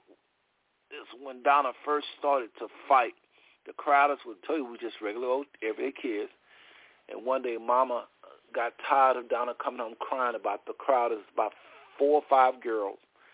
And they would beat her up sometime. And Donna could fight. But the Crowders knew that Mama was not allow Donna to fight. And they would pick on her, bully her. Donna cried. Mama finally told Donna, next time they hit you, you defend yourself. And that was over. It was over. They never had Donna never had no problem with the Crowders because Donna could fight. Donna could whip a lot of guys in the project. Donna was listen to me, Donna was very, very athletic. Donna was very, very boyish. Believe that. I mean, you ever seen girls that can literally whoop guys? I mean, we're in the East Side Project, Butler Housing now. Donna could whoop those guys, a lot of them. Donna could scrap. Serious. She was a very good athlete. Very flexible, too, by the way. She taught gymnastics. If I can talk, y'all got this thing in my ear, and I'm telling you, I hear myself talking. It's the hardest thing. But Donna taught gymnastics down at Harmon Field. Speaking of Harmon Field, we'll go to Harmon Field next. Harmon Field was a place we would go to for recreation. Harmon Field was where we would go to for talent shows. Harmon Field was where we would go to try to date or try to act like we wanted to date. Harmon Field was our playground. But it wasn't just our playground for those of us at Butler Housing. It was a playground for people all over the city. As a matter of fact, Roger Zapp, the group Zapp, several other groups came to Fort Worth, and they chose to have their concert right there at Harmon Field. Can you believe that? It's a true story. And so the projects, as one of my cousins once said, you know, you need to quit kind of calling it a project because y'all really wasn't like a project. Y'all was more like a community. And it really was, folks. It's probably I shouldn't say the projects because it was a close-knit community. And to this day, like when a father put in my heart to have a reunion about 3 years ago, and I brought back all those people from Butler, and it was without an incident, no issues. People loved each other. It was very hard for them to sit in the same room and not talk to each other. We was trying to have a program, and we really couldn't have a program because people was so. Anyway, it probably shouldn't be called the projects, to be honest, brothers and sisters, because we really did have something, and we had a village, and we was accountable to the Crowders I mentioned earlier. Miss Crowder could whip me. There's several people can whip me from the time I leave that school building until I get home. Oftentimes they would ask me while I was walking home because these parents would be standing outside sometime waiting on their kids, and they wasn't like today where they just look for just their kid. No, they would say, "How you doing, Seth? How was school today?" And I better say everything went well if I tell them anything else. Sometimes they'll ask to see my report card. I'm serious. We was accountable to more than just Irene and the Butler Housing. Okay? So, but back to this really quickly. I got to move a little faster, though, if I'm going to go through 300. Well, I'm definitely not getting 300, but even if I get to 100 or something close, I got to move a little faster. So, talk about Harmon Field, and then we'll take a little break, and we're going to we'll finish up after the break. So, brothers and sisters, Harmon Field, I cannot stress to you the amount of lessons I learned as an individual spiritually at Harmon Field. This is the nuts and bolts of Seth Turner. This is where Mama allowed us to mingle with the village. School, of course, is a place you mingle, but it's a controlled environment, as y'all know. Well, Harmon Field is a time we can actually see what children are about, what children are taught, how children this is kind of y'all know how recreation centers are. Now, recreation centers today versus back in the day, this is a little different. Parents were different then. But I remember Mama would, and if y'all don't think this inspired me spiritually, I don't know what would. Mama would pair this huge thing of sandwiches and Kool-Aid, and I remember we had tuna sandwiches and something else, and Donna would carry it. And all six of us, or maybe five of us, I don't know if Pup was if he was big enough to go with us, but we would cross this huge field and go over to Harmon Field. Now, I want y'all to listen. we was known as the kids that crossed that same field to walk to church. This was the time of ridicule, where a lot of times we would be laughed at. Not every day, not every time. We went to church every single day, and if we didn't have a ride, we would walk to church. If you don't think walking to church every day for years and years and years would inspire me spiritually, piss me off at times, even have me wondering why us, why won't we have a car? It was about maybe, I don't know, maybe 3 miles. We would walk to church, brothers and sisters. Maybe 4 miles. We would walk to church every single day for many years. Sometimes we got rides by the church van, because we didn't always have a church van. Sometimes we got ride by members of the church, but oftentimes Mama would have us walking. If we couldn't get a ride, we had to start off walking. I think we would, if the service started at 7, we probably start off walking maybe 5 or something. And we had to walk across this same field, just like we had to walk over to Harmon Field. We had to walk across the same field. So here we are walking over to Harmon Field, and it's in this little line, and people got to know us. People got to respect us. We respected others. People got to, a lot of parents began to kind of mimic certain things Mama would do. And Harmon Field is where we got a chance to open up to others. Now watch how this inspired me spiritually. We would see kids that was well-mannered also, that acted up like we acted up sometime also. The conversation with God, yes, it will come up also. Among them, we would get into conversations about God, and we got to see how much people knew about the Bible, or whether or not they talked about the Bible at all. A lot of times we didn't talk about the Bible at all. Most of the time we didn't talk about the Bible at all in no Harmon Field. We was playing basketball, and we was dancing or doing all kinds of things. Actually, dancing didn't come on until later on. But I want to zero in on a lady by the name of Miss Dorothy. Can't think of her last name for now. But again, we're talking about people that inspired me the most. So here's our playground, Harmon Field at Butler Housing. And Miss Dorothy was an authoritative person just like my mother. Now watch this. My mother handled 6 kids. Miss Dorothy had to handle, her and her staff had to handle probably 100 kids. Now how you do that? I remember, like yesterday, this lady, she didn't have a whole lot of time to spend with you because she had 100 kids pulling at her. And I remember the patience she had. I don't remember her ever cussing us out. I remember another lady, even before her older lady, who was even more graceful than she was. These people loved us as children at that Harmon Field. They did not take no crap off of us. You would get sent home, and your mama going to be told what you did. But I remember our village, and there was guys also. Yes, there were men that worked at Harmon Field.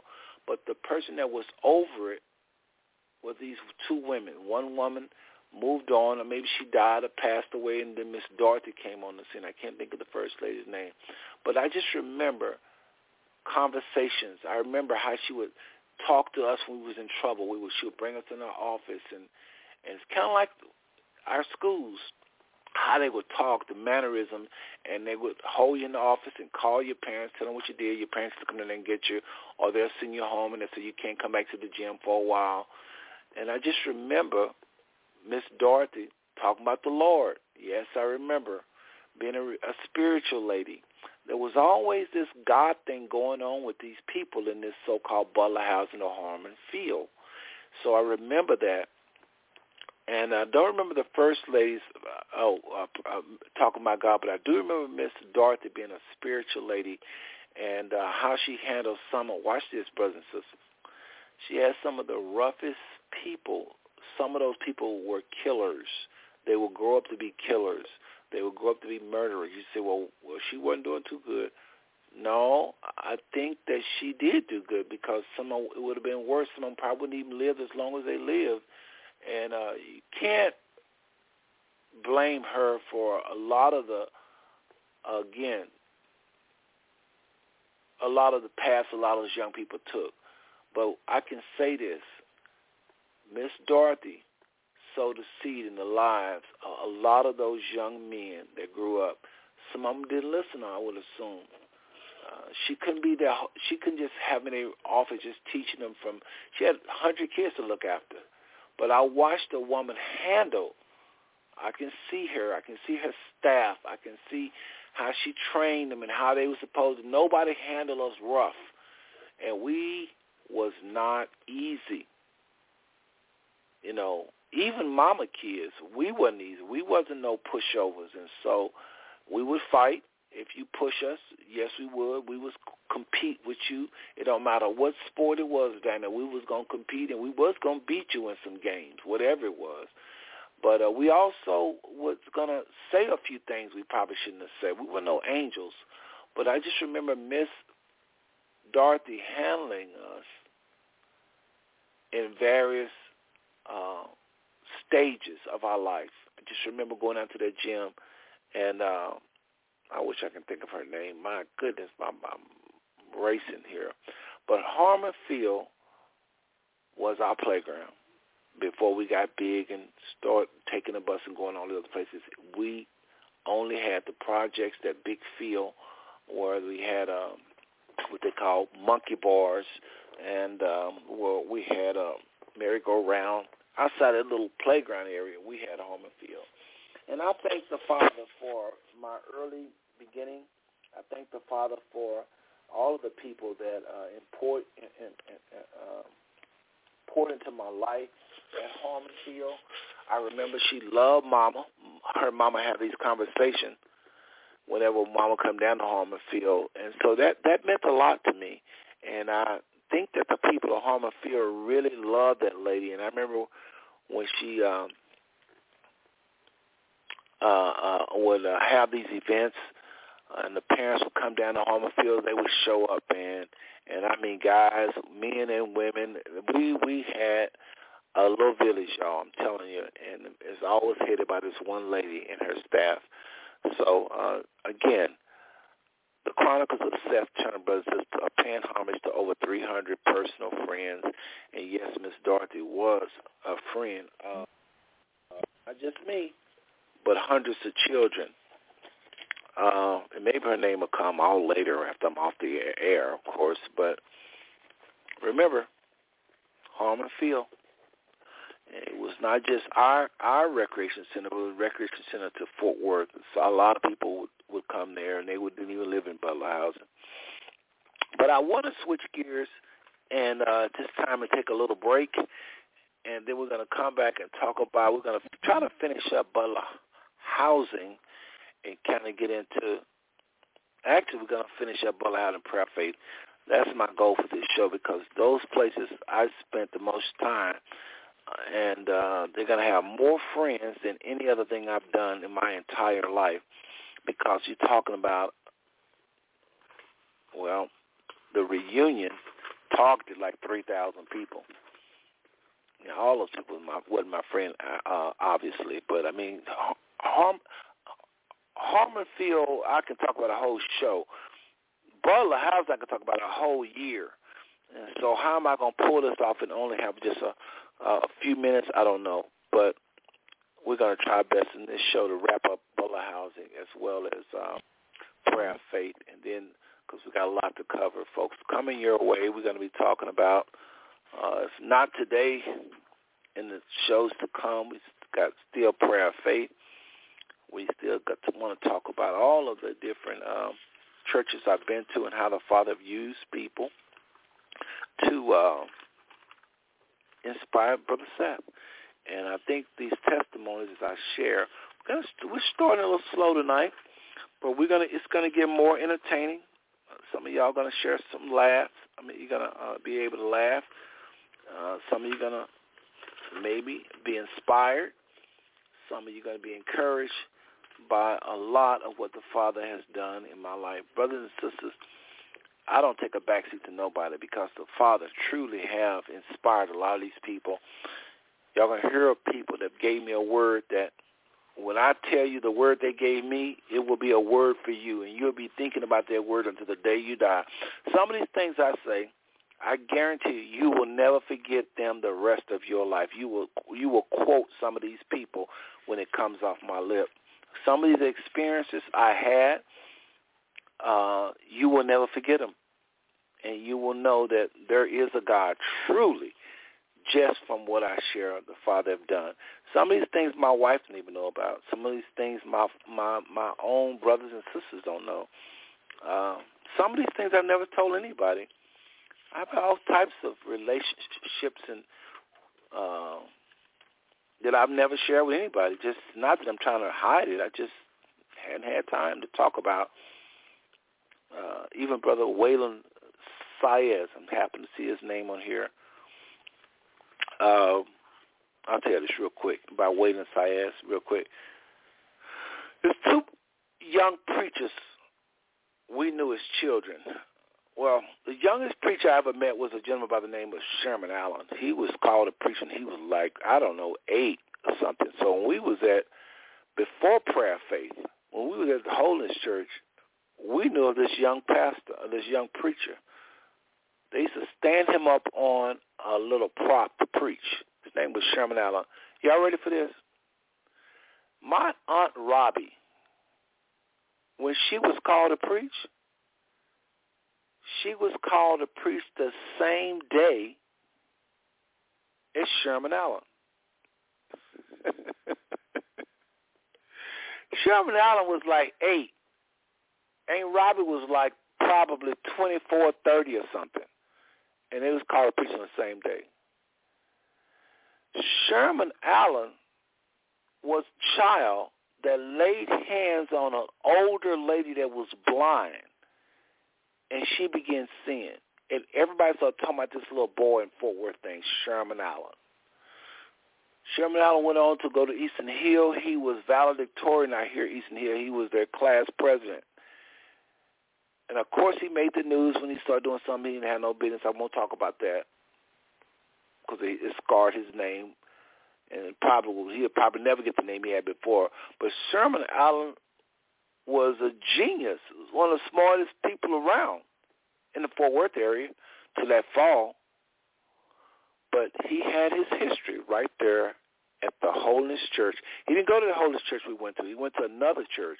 But that Holiness Church that we went to before Prayer Faith Fellowship with this pastor and his son was Sherman Allen. Was called to preach the same time Aunt Robbie was. My aunt that passed not too long ago, about 85 years old. She's been preaching for many, many years. But isn't that something that she was called to preach in the same, she was honored, ordained the same time Sherman Allen was. So some history coming your way. But there was another young preacher by the name of Waylon Saez. And Waylon went to TCJC with me. And I remember there was a day, because, didn't have a whole lot of money those days. Hadn't quite got into the whole accounting thing yet. Hadn't become that night auditor that I ended up making good money with and doing and so forth. And so it was one of those broke days. I asked Waylon for some money. And I remember saying, no, I don't have any money, man. Sorry. And I just began to share with him like I would always do. And this day I began to really talk about the Lord, and Sherman got a revelation. And I remember he was right there at the Tandy Center skating rink. Some of y'all smiling when I said that because you forgot all about the Tandy Center skating rink that we all used to go hang out with when we would leave our college, TCJC and various colleges. All young people would meet at the Tandy Center. That was a place, that was the hangout for Fort Worth youth. The Tandy Center downtown Fort Worth was our hangout. No matter what level you was going to be on, the first level, second level, or third level, you had to be at the Tandy Center. Well, at the Tandy Center ice rink, first level, I was sharing with him in Revelation, and I was just so excited about this truth and the word. And I remember Sherman was so blessed. After he had said he didn't have no money, he said, man, let me take you to lunch. He said, I want you to finish sharing. I want to hear more about that. And this boy offered to take me to lunch after he just said he didn't have any. But it went on to become a relationship with Waylon Sayers. Now, if y'all look at my friends, you'll see Waylon's name as one of my friends. Now, Waylon was another one of those person that was preaching at a very young age. He might have been the youngest preacher outside of Sherman Allen in the Fort Worth area. Waylon started preaching around 10 or something like that. Young preachers, and to this day, Waylon still preaches down in, I think, Marshall, Texas or somewhere. But, folks, I got to take a little break. I want to just, again, thank you for tuning into the Fire Smooth Stone Network, where we have this series where Brother Seth is talking about his life. We call it the Chronicles of Seth Turner. And in this series, we started off with talking about my friends. Later we'll get into events. Later we'll get into the cities and different churches. We have shows where we just talk about just the churches or just the events or just the cities or maybe the places I've traveled to. But right now we just concentrate on the friends throughout my years on this earth.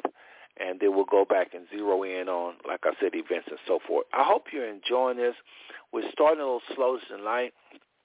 I'm kind of glad I'm doing this on my own because I don't see how I could fit somebody else in this show. And it's okay, though. Brothers and sisters, tonight you're going to be blessed by what the Father's put in my heart. I'm going to wrap up after this second part.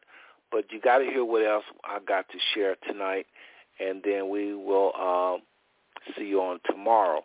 But don't go anywhere. I got a lot more coming at you, talking about some things that have happened in Butler Housing that inspired me the most, really helped me, encouraged me, motivated me. To this day, sometimes I reflect on some of these experiences or some of these words that was given from these friends, and just it's what keep me ticking. We'll be right back.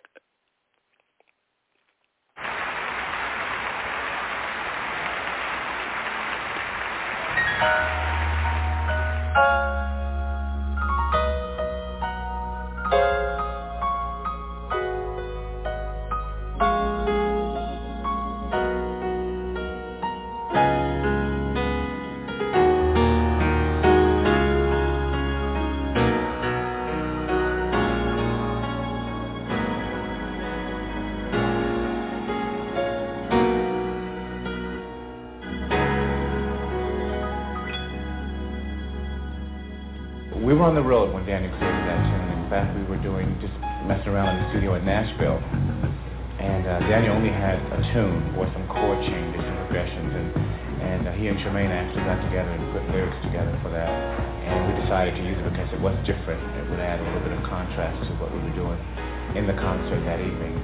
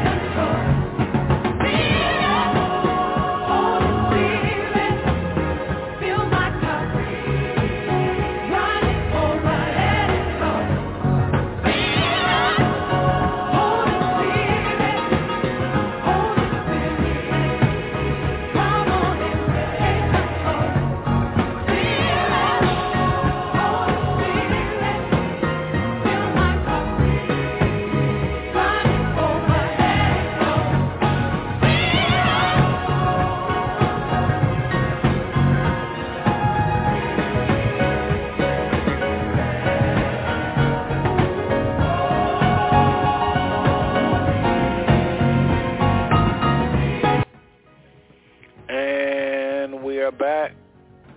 Brothers and sisters, again, I want to thank you for tuning into the 561 Network, where we have this series going on called The Chronicles of Seth Turner, where I talk about 300 personal friends.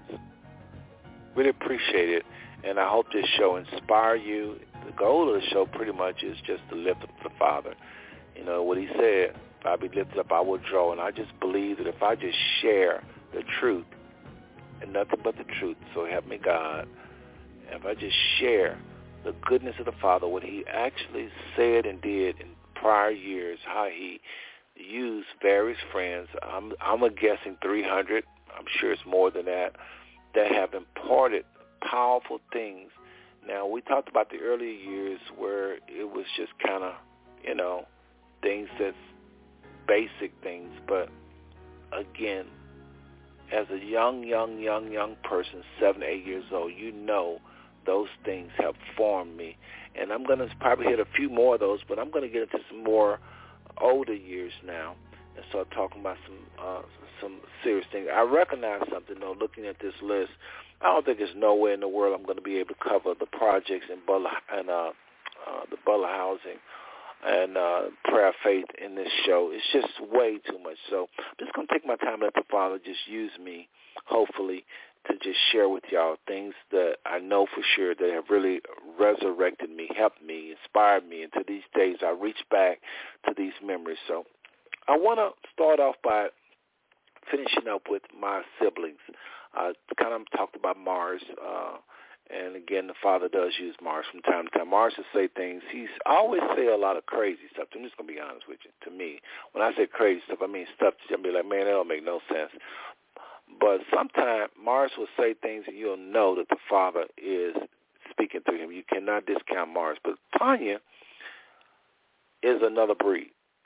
Now, Tanya, Mama said when we was born, Tanya and I, she fasted with us. Now, why she didn't do it with other kids, I don't know. But Mama told us when I had Seth, I fasted. And when I had Tanya, I fasted. And I don't know if that's why, but Tanya pretty much is one of the most spiritual people in Mama's house. Tanya is going to give you a word if anybody is going to give you a word. Tanya, over the years, have been probably one of the most spiritual people. She really have been. You know, always reminding us to pray and sometimes getting on folks' nerve with it. That's Tanya. So Tanya probably have inspired me more than any of my siblings where it relates to the Father is concerned. Just, you know, she ain't perfect. She done also pissed me off sometimes. But Tanya, she know how to get a hold of the Father. And I also was inspired by Tanya singing over the years. Tanya can sing, y'all. And she don't try to put herself out there a whole lot. You almost have to make her sing, kind of like Tam the Man used to act back in the day when we was at Holy Tabernacle. And Tam the Man reminded me of Tanya. I would see them say, Tam, come and sing. And she would be up there kind of acting all shy. And I used to think in my mind, because I was sitting up in the pulpit back at when I was when I was at Holy Tabernacle. Those were my Holy Tabernacle days. And so Pastor Sample and everybody would be sitting up there, and they would ask Tam to come there and sing, and she would be just shy. And it reminds me kind of Tanya. She's light-skinned, kind of not fat, but kind of thick, you know, a little young girl, and she reminded me of Tanya. I'm serious. I'm just being honest. Can I be honest? Do you want me to tell you the truth? Tamla Man reminded me of Tanya. I would say she act like Tanya. Look at her act like Tanya. And this is before Tamla Man, of course, got any kind of any type of confidence. She was a shy little girl that didn't want to sing. But anyway, Tanya, again, then she goes off to marry Joel, and both of them is a force to be reckoned with. I thank God for Tanya and Joel. I know I kid a lot with them, joke a lot with them, and they can be difficult at times. But they got a word for you. And I appreciate Tanya over the years for praying for the family, giving a word to the family, getting on our nerves sometime with her preaching. But she looks like Mama the most out of all of us, and I think she acts like Mama the most, to be honest with you. Moppy is the one you don't see coming, and I praise and thank God for Moppy. Moppy, as I remember how she inspired me spiritually, how is she on the list? Of course, that's your sister. She shouldn't be on your friends. Moppy, you know how, again, your brothers and sisters can also be your friends. And we have a friendship, obviously.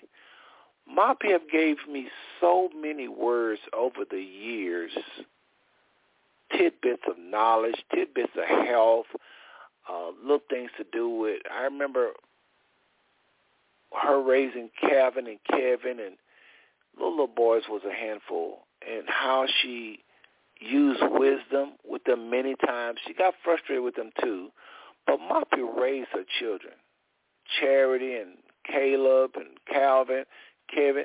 Moppy raised her children. I remember her, she's the first one in our family, as I remember, that wouldn't eat this, wouldn't eat that, don't bring this in here, I only eat this, I only eat that. She really was, I don't know the word, Moppy raised those children. For a single parent, she did very well. And that's what I believe. Every time I ever saw Moppy, she was about her kids. She had rules, and her rules had rules. And she had some boys that was strong-willed and oftentimes broke those wills, and she had to deal. But Moppy is the one that I would invite to Israel, and she the first one I think took me up on it and can't start coming to Israel, and she ended up talking to Charity and bringing Charity to Israel. And, of course, Charity ends up marrying someone from Israel, and Charity ended up moving herself to Israel and then moving back to the States and then moving back to Israel. So Moppy all influenced that. Moppy also have the largest part of our family. Moppy has the largest branch. But more importantly, staying on topic, the way Moppy inspired me spiritually is she is the softest spoken person in our family. Ain't gonna be hollering. And we all are very loud at times. We're gonna speak our minds. Now, Moppy will speak her mind, but she's not going to raise her voice. And I just appreciate over the years her influencing me to find a softer way of dialoguing. That's Moppy. Like I say, you're not going to see her coming. But she is always, she's one of those persons that don't want to be up front. Oh, my God. Never. Never. She want to work in the background. She want to be a force behind. You don't think that influenced me spiritually? And another thing, Moppy believes in me. Moppy believes in her brother Seth.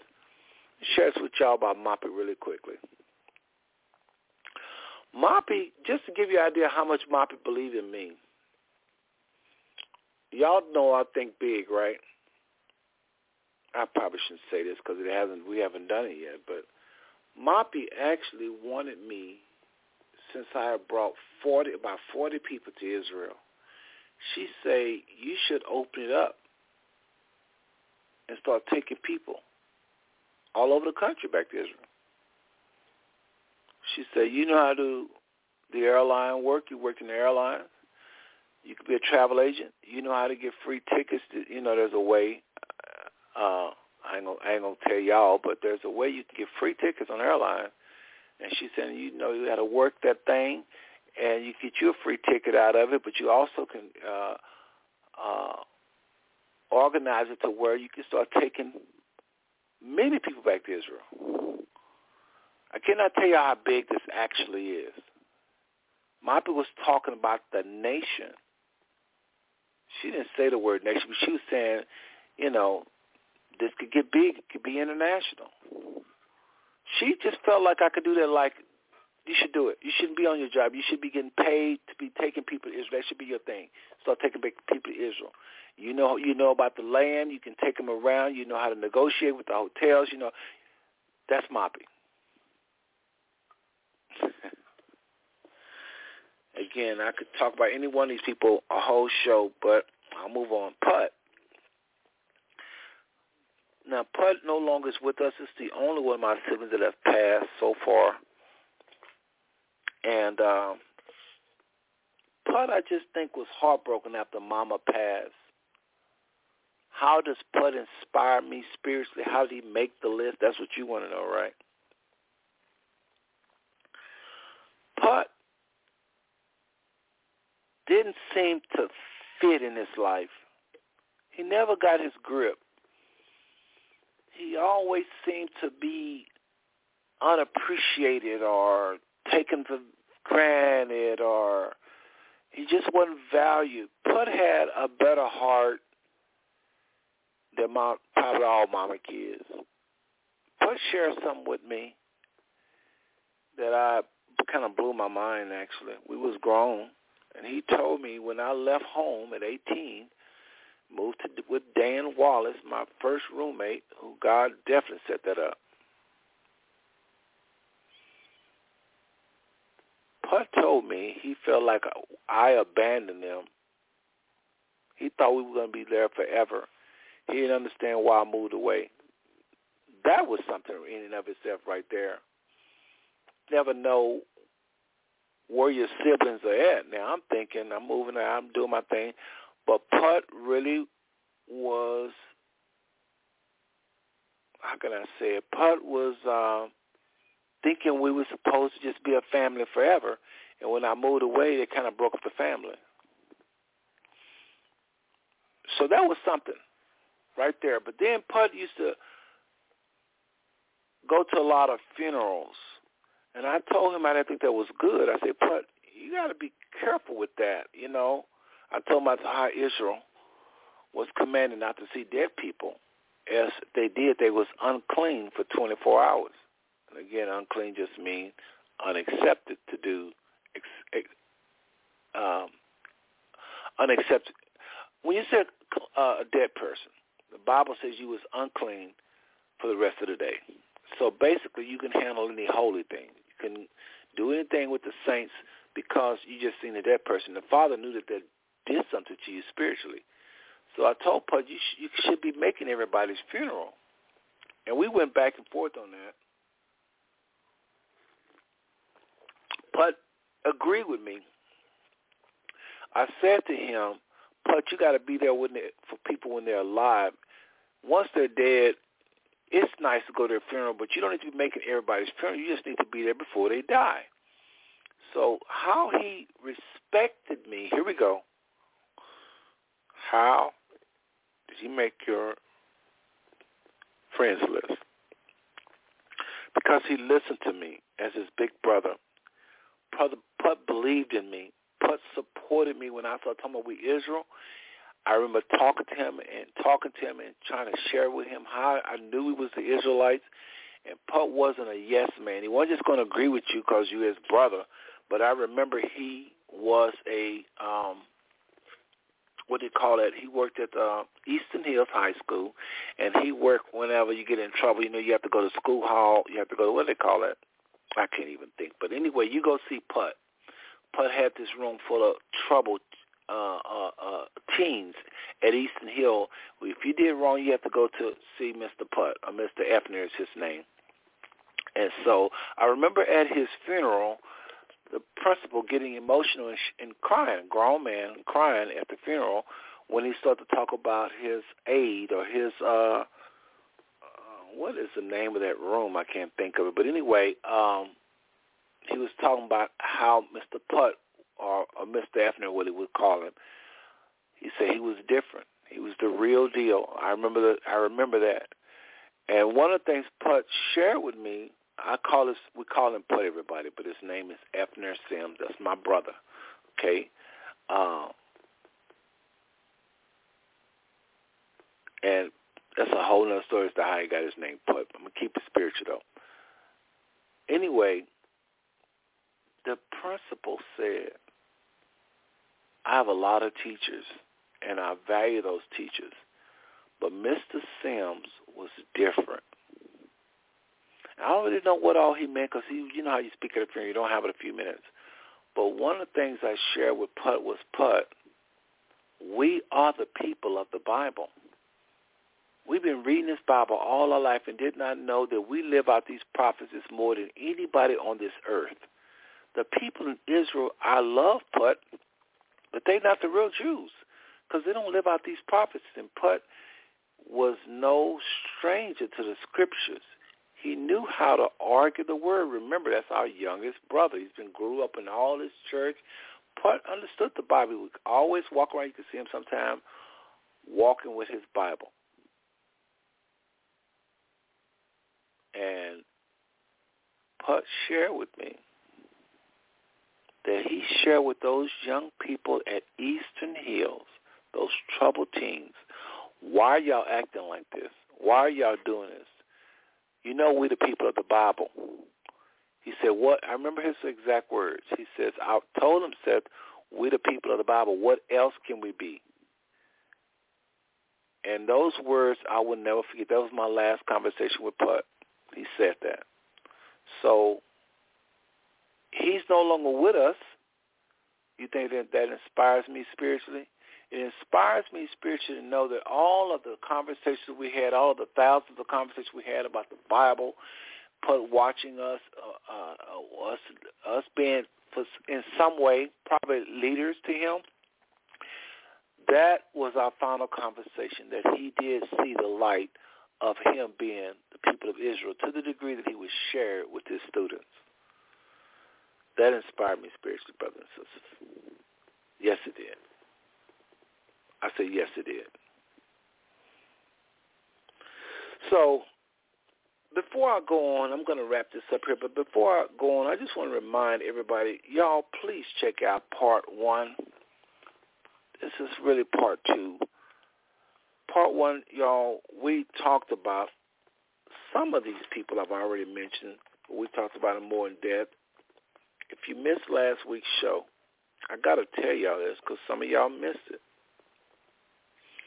We talked about Mama a lot last week. Y'all should go back and listen.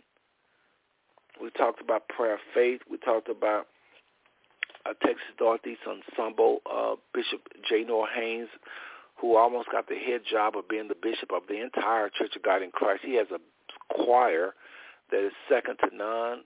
We talked about how they mesmerized people all over the country and in Texas especially with how they did the voices.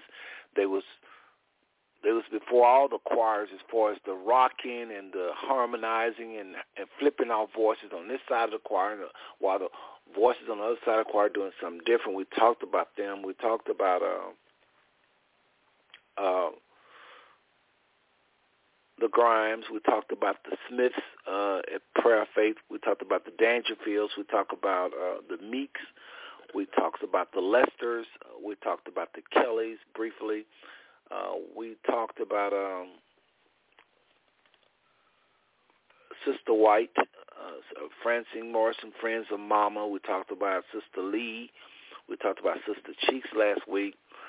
We talked about so many things, y'all. If you missed last week's show, we talked about the Applewhites. And I think one thing I talked about John Applewhite, and we talked about Andy, several things about Andy. I know my siblings, if they're listening, they're probably shocked because they probably thought I didn't like Andy because we didn't have a whole lot of dialogue. But Andy is the one, like I was saying last week, he taught us how to become a little electrician, how to cut wires and tape them back together and make things work. Andy taught us about electronics a long time ago. But we talked about several people. We talked about, I'll just tune into last week, okay, because we're going to be talking about many things that, like I said, inspired me, motivated me, encouraged me, even to this very day, So I want to just wrap it up by talking about a few more things, and we'll wrap up here in about 2 or 3 minutes here. I want to talk about a guy by the name of Daryl Jessup. And this was a minister that came to town. And I got to talk about this name. Again, this is something my siblings probably never heard me talk about, as well as my friends. I don't think my wife ever heard me talk about Daryl Jessup. Daryl Jessup was a preacher that came to Prayer Faith Temple. They called him the Walking Bible. Why? Because this man, y'all excuse me, my words are getting tripped up because I got this thing in my ear, and it makes me stumble over my words. So don't just know I don't have no speech problem. It's just I got the show in my ear while I'm talking. So I'm hearing myself talking. It trips me up sometimes. But Daryl Jessup was what they call the Walking Bible. What does that mean? Daryl Jessup would start quoting the scriptures and walking. And he had this funny walk. He probably was being a little showboat. But it inspired me. Oh, my goodness, was I impressed. And so was the world that saw him. Everybody got to see him. He traveled all over the country. But he was called the Walking Bible. I have never seen anybody to this date, and I've been to all kinds of churches, Calvary's, Christian Outreach Center, Cincinnati Church of Christ, Christ Emmanuel, many churches, y'all. I have never seen anybody quote the Bible like Daryl Jessup. He had this funny walk when he started quoting the scriptures. He'll be preaching, but when he started quoting the scriptures, and he's going to be quoting it for a while, he will walk funny, like almost like a robot, and he probably was showboating a little bit, but it was very impressive. This man will quote chapters. Can you imagine somebody just walking, and they've been quoting the Bible without looking at the Bible, and it's 5 minutes, and they still talking, they still quoting. And the people are clapping and getting more excited. The longer he goes, they just get more excited, because we never seen nothing like it. They call him the Walking Bible. That impressed me to learn the scriptures. Need I say any more about Daryl Jessup? There was many ministers that came there. Last week, brothers and sisters, if you missed last week, I talked about a gentleman by the name of Philip, a great organ player that ended up going over my aunt's house, and what happened there. Y'all got to tune in last week. I talked about Gene Martin, which is the singer for A.A. Allen, the largest tent revival that ever hit America. Let me tell you how big A.A. Allen tents were. You could literally put the entire Potter's House Sunday service under the tent and have more room. You probably could put it in there 3 times. Now, you know Potter's House is huge. Y'all have to see this tent. It was bigger than than the circus tents. You couldn't even see people on the other side. It was so big. Y'all got to see this. This is a whole nother kind of tent. You never seen anything like it. Google it. A.A. Allen's tent. Well, anyway, his singer name was Gene Martin. Not to mention A.A. Allen had the most miracles I've ever seen. Matter of fact, of anybody ever to come in America, A.A. Allen would have to be tops like Oral Roberts and the T.L. Osmonds of the world. These people had bona fide miracles, and people tried to write them off, but they couldn't say they was fake because they would happen right in front of you, and that was A.A. Allen. And I talked about Gene Martin when he came to Prayer Faith the one time, and I talked about African preacher by the name of preacher by the name of Brother Maxwell that lived with us. I shouldn't say lived with us, he stayed with us a few nights, maybe one night, but he mixed these greens. There was no funny stuff with him and my mother. He just loved us kids, and we love us Brother Maxwell. And he was kind of a young guy. And he stayed with us, and the next day he got up and made greens for us. And I talked about that last show. Y'all got to tune in to get the details. So we're going to do these series. We're going to be talking about these people. And before I wrap this up, let me mention Sister Porter. I'm trying to go to everybody at Prayer Faith, but y'all, Sister Porter just takes the cake. Sister Porter takes the cake. I talked about her a little bit last week when I talked about Robbie being a female minister, but Sister Porter was backbone, probably prayer faith. You know, the white gentleman headed up us, our white pastors, not that it mattered, it was white, but C.B. Ross was a white gentleman. And you know how sometimes you got to have that black person know how to talk to us. And Sister Porter was more stern, I think, than Pastor Roberts was. And, of course, she followed his lead, but she was, I remember her wearing those nurse's uniform to church. Every time I seen the lady, it seemed like she had on this nurse's uniform because she was working and come straight to, I guess she comes straight to church from work. But I remember her taking us into the neighborhood. Here we go. How does Sister Porter make my friends list? Listen to this, brothers and sisters. When we was young and we got saved, Sister Porter would take us to the neighborhoods and tell us to preach, to share our faith. Go and tell people, give them this tract. We would pass our tracts, and she'd say, don't be afraid to talk to them. Tell them about God. Can y'all imagine that? Sister Porter would take us out, and I wonder if my siblings remember that. I remember it. And her things, she would preach about hell. Oh, my goodness. When I think of Sister Porter, I think of a voice,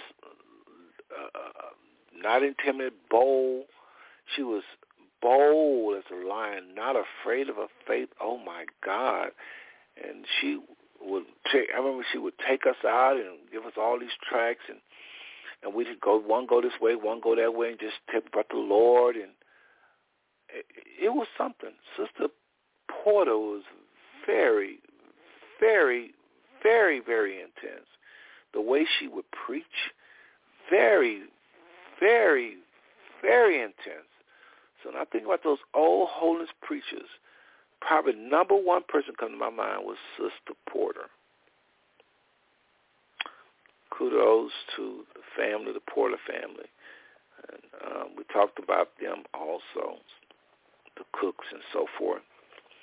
Morris, we talked about Morris and sister and his young girlfriend at the time, Dolores, and that family, Selena and Big Item. We didn't say much about the sisters, but y'all tune into last week. I talked a little bit about that, and some of them may be shocked that I even mentioned their name on this show. But, of course, they influenced me. I watched those young kids act silly, ignore the word, play in church. I watched them get serious. I watched them go down to the altar about 18,000 times.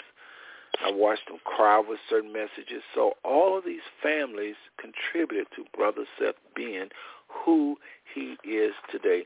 But you have heard nothing. Next week, we're going to finish up with anything I could think of a Butler House. Butler House is major, y'all.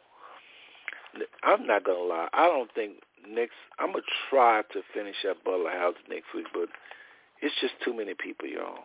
It's too many stories. It's just all kinds of. Mama used to have a Rennie roast. I'm just going to say this real quick. This is the kinds of things I want to share with y'all. My mother would invite Butler Housing probably had 22 units. In every unit probably was an average of, I want to say 10 people maybe. Maybe more than that because I'm going to say 15. Every unit might have 15. They had 4 different addresses. And probably if you combine the average units, out of those 4 apartments might have been 15 people as an average. Mama invited the kids to come up to her house for a weenie roast. Now think about this. Get a visual of this. In the projects, Mama Grass was the greenest. She kept the Yard of the Month sign in her yard for the most part when they started having that. But this is before Yard of the Month. Mama had a very green grass, big yard. Just imagine a bunch of black kids in this big old fire, and she had all these hangers that she handed to the kids. You was to put your wiener on the hanger and hold it over the fire, and we had what they call a weenie roast. Once you got your weenie, you sit down, you was eating, Mama would preach on her yard to all of these kids. You don't think we was embarrassed by that?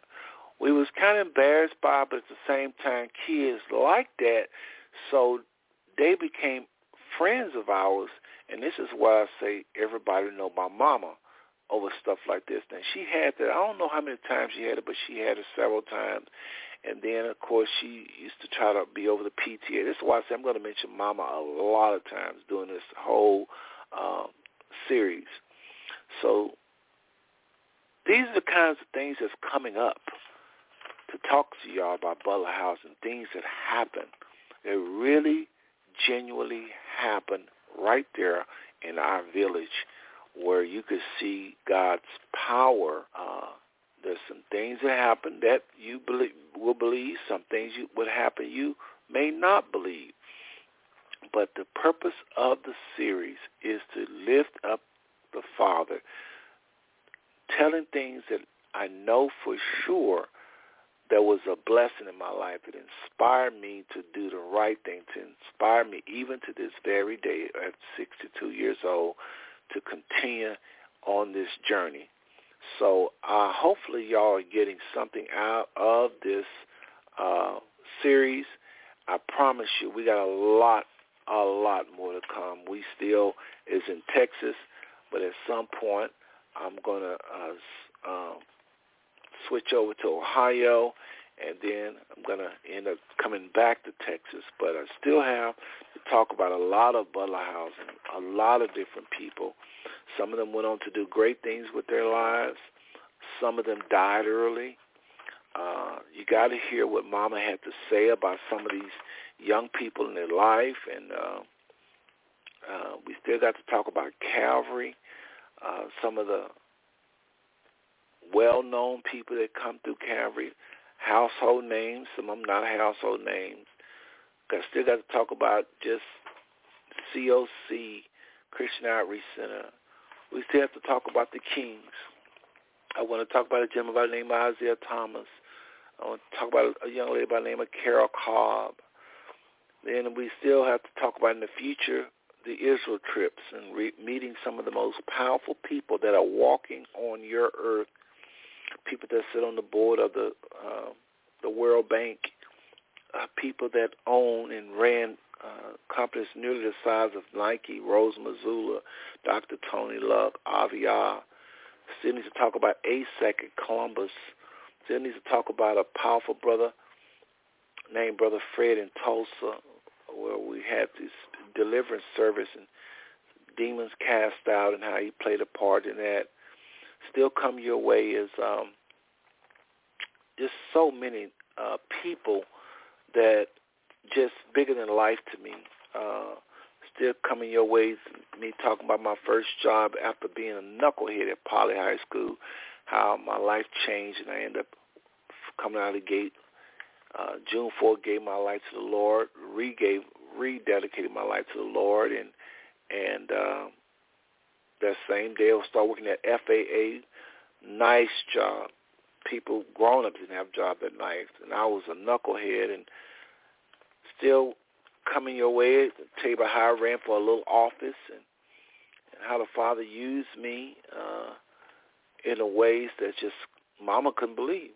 That a boy that was in trouble at his school, and then 6 months later, he's nearly making the honor roll. He gave his life to God. He's running for office where they literally can go vote for me, and meeting people like Dr. Moncrief, which is the mayor of Fort Worth, rich man, was on that same committee I ran for.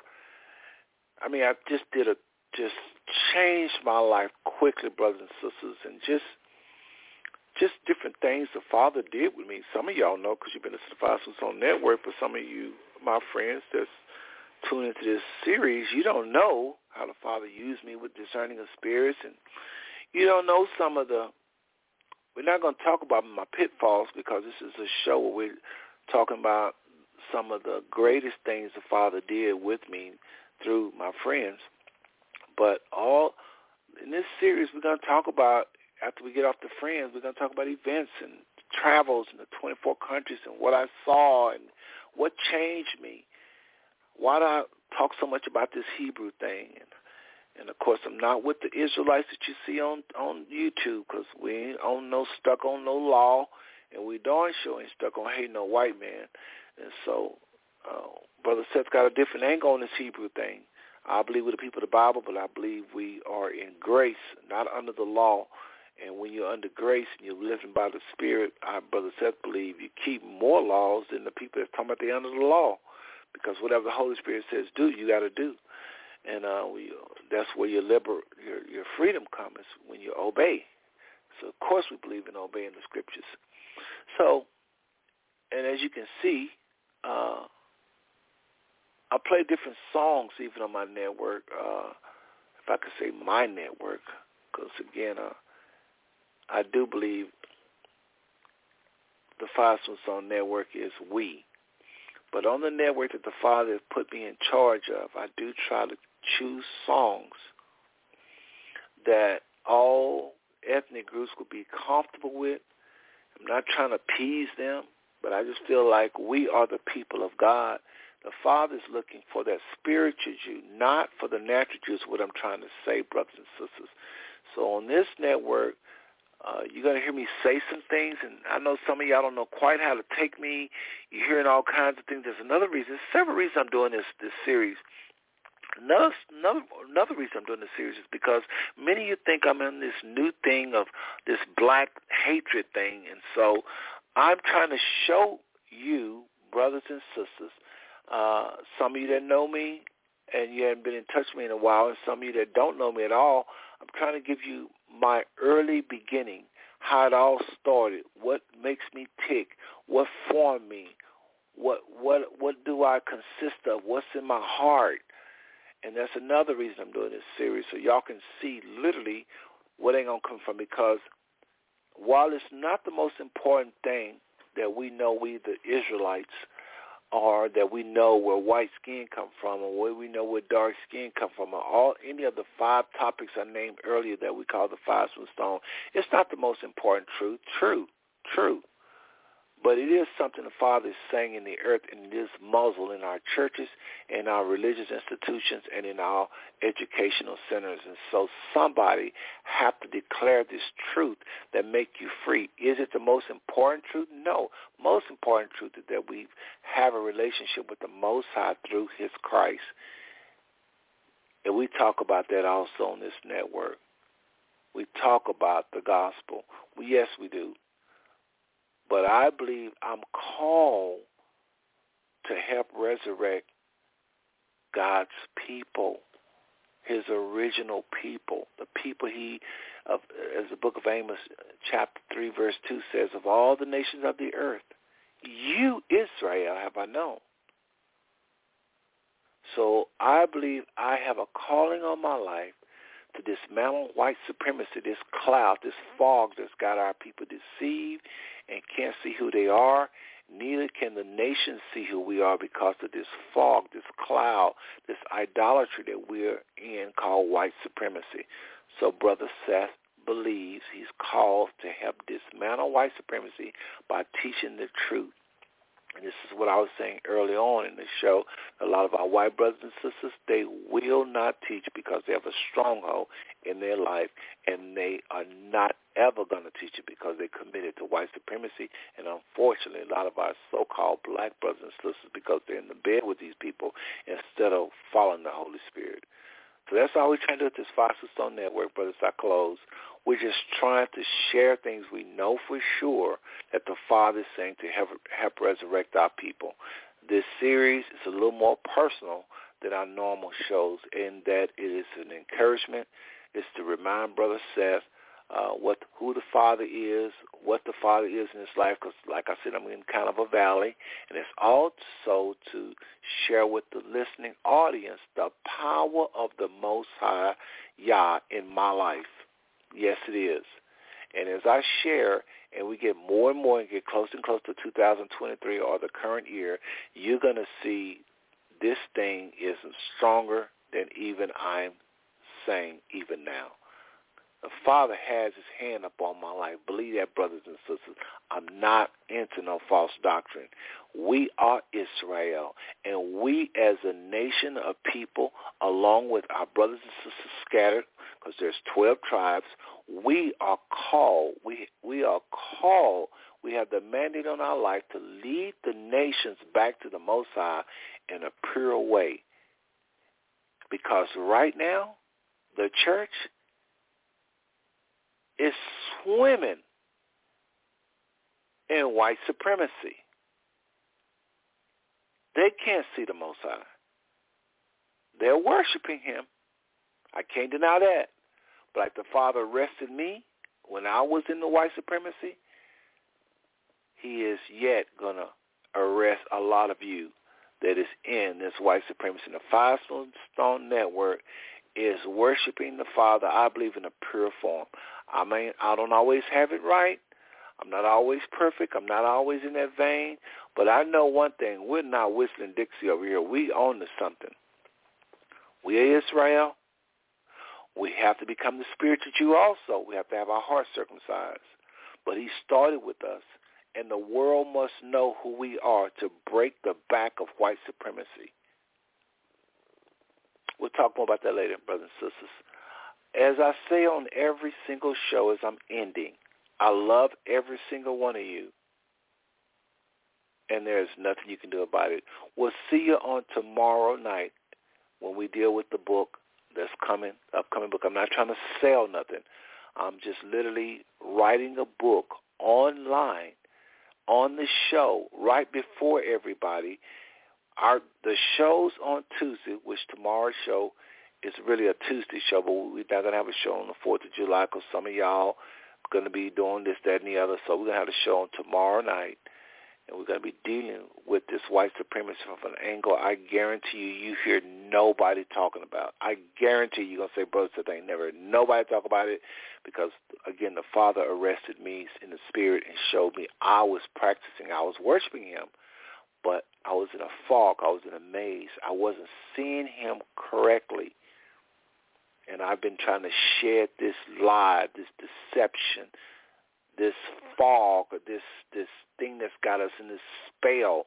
I've been trying to shed it ever since. And I am not 100% free. So where do you think you're at, brothers and sisters? White supremacy is a philosophy. Anyone can believe it. And I said last week, and I'm wrapping up this show, brothers and sisters, last thing. I said this last week. White supremacy is when you really believe you're superior. Most white people are too educated. They travel. They're too educated to really believe they're superior. There's only a few white people that actually believe, and they're ignorant enough to think they're superior. Most white people know better. So what are they? If they operate in this, they're deceivers, liars. They let us think Jesus was white. They know better. They let us think the early earth was white. They know better. They let us think everything started with white people. They let us think their way, they're happier, they're this, they're that. They let us think that for white privilege and for white worship, for whiteness, this club, they let us just walk around them and not know. But deep inside, they know. So that's not a white supremacist. That's a liar or a deceiver if they're doing that. And I think most whites do that, not all. Some whites do actually push back against this. But I think most enjoy the privilege. I'm going to tell you who believe it, though. Non-white people. You ain't never heard that. Guarantee you ain't never heard it quite like that. Anyway, tune in tomorrow. I go more into that.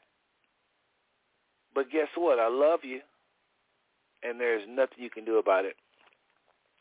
See you tomorrow.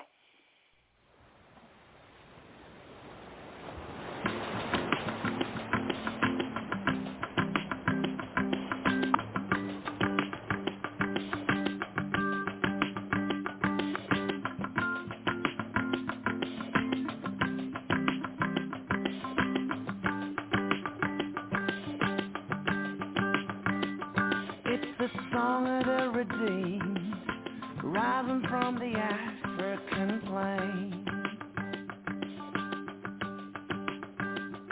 It's the song of the forgiven, drowning out the Amazon rain. The song of Asian believers, filled with God's holy fire. It's every tribe, every tongue, every nation, a love song born of a grateful choir. It's all God's children singing glory, glory, hallelujah, He reigns, He reigns. It's all God's children singing glory, glory, hallelujah, He reigns, He reigns. Let it rise above the four winds, caught up in the heavenly sound. Let praises echo from the towers of cathedrals to the faithful gathered underground. Of all the songs sung from the dawn of creation, some were meant to persist. Of all the bells rung from 1,000 steeples, none rings truer than this. All God's children singing glory, glory, hallelujah, He reigns, He reigns. It's all God's children singing glory, glory, hallelujah, He reigns, He reigns. And all the powers of darkness tremble at what they've just heard. 'Cause all the powers of darkness can't drown out a single word. When all God's children sing out glory, glory, hallelujah, He reigns, He reigns. All God's people singing glory, glory, hallelujah, He reigns,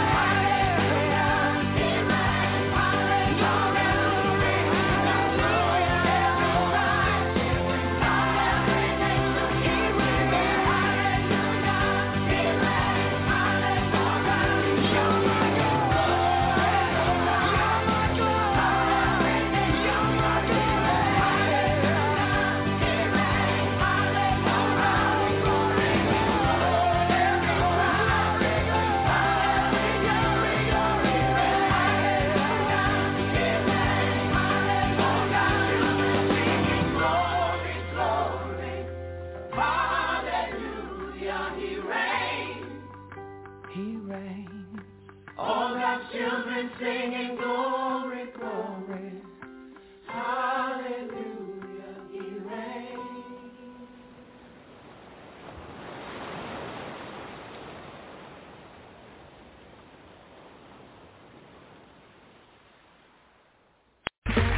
Okay, round two. Name something that's not boring. A laundry? Ooh, a book club. Computer solitaire, huh? Ah, sorry, we were looking for Chumba Casino. That's right, ChumbaCasino.com has over 100 casino-style games. Join today and play for free for your chance to redeem some serious prizes. ChumbaCasino.com. No purchase necessary. Void where prohibited by law. 18+ terms and conditions apply. See website for details.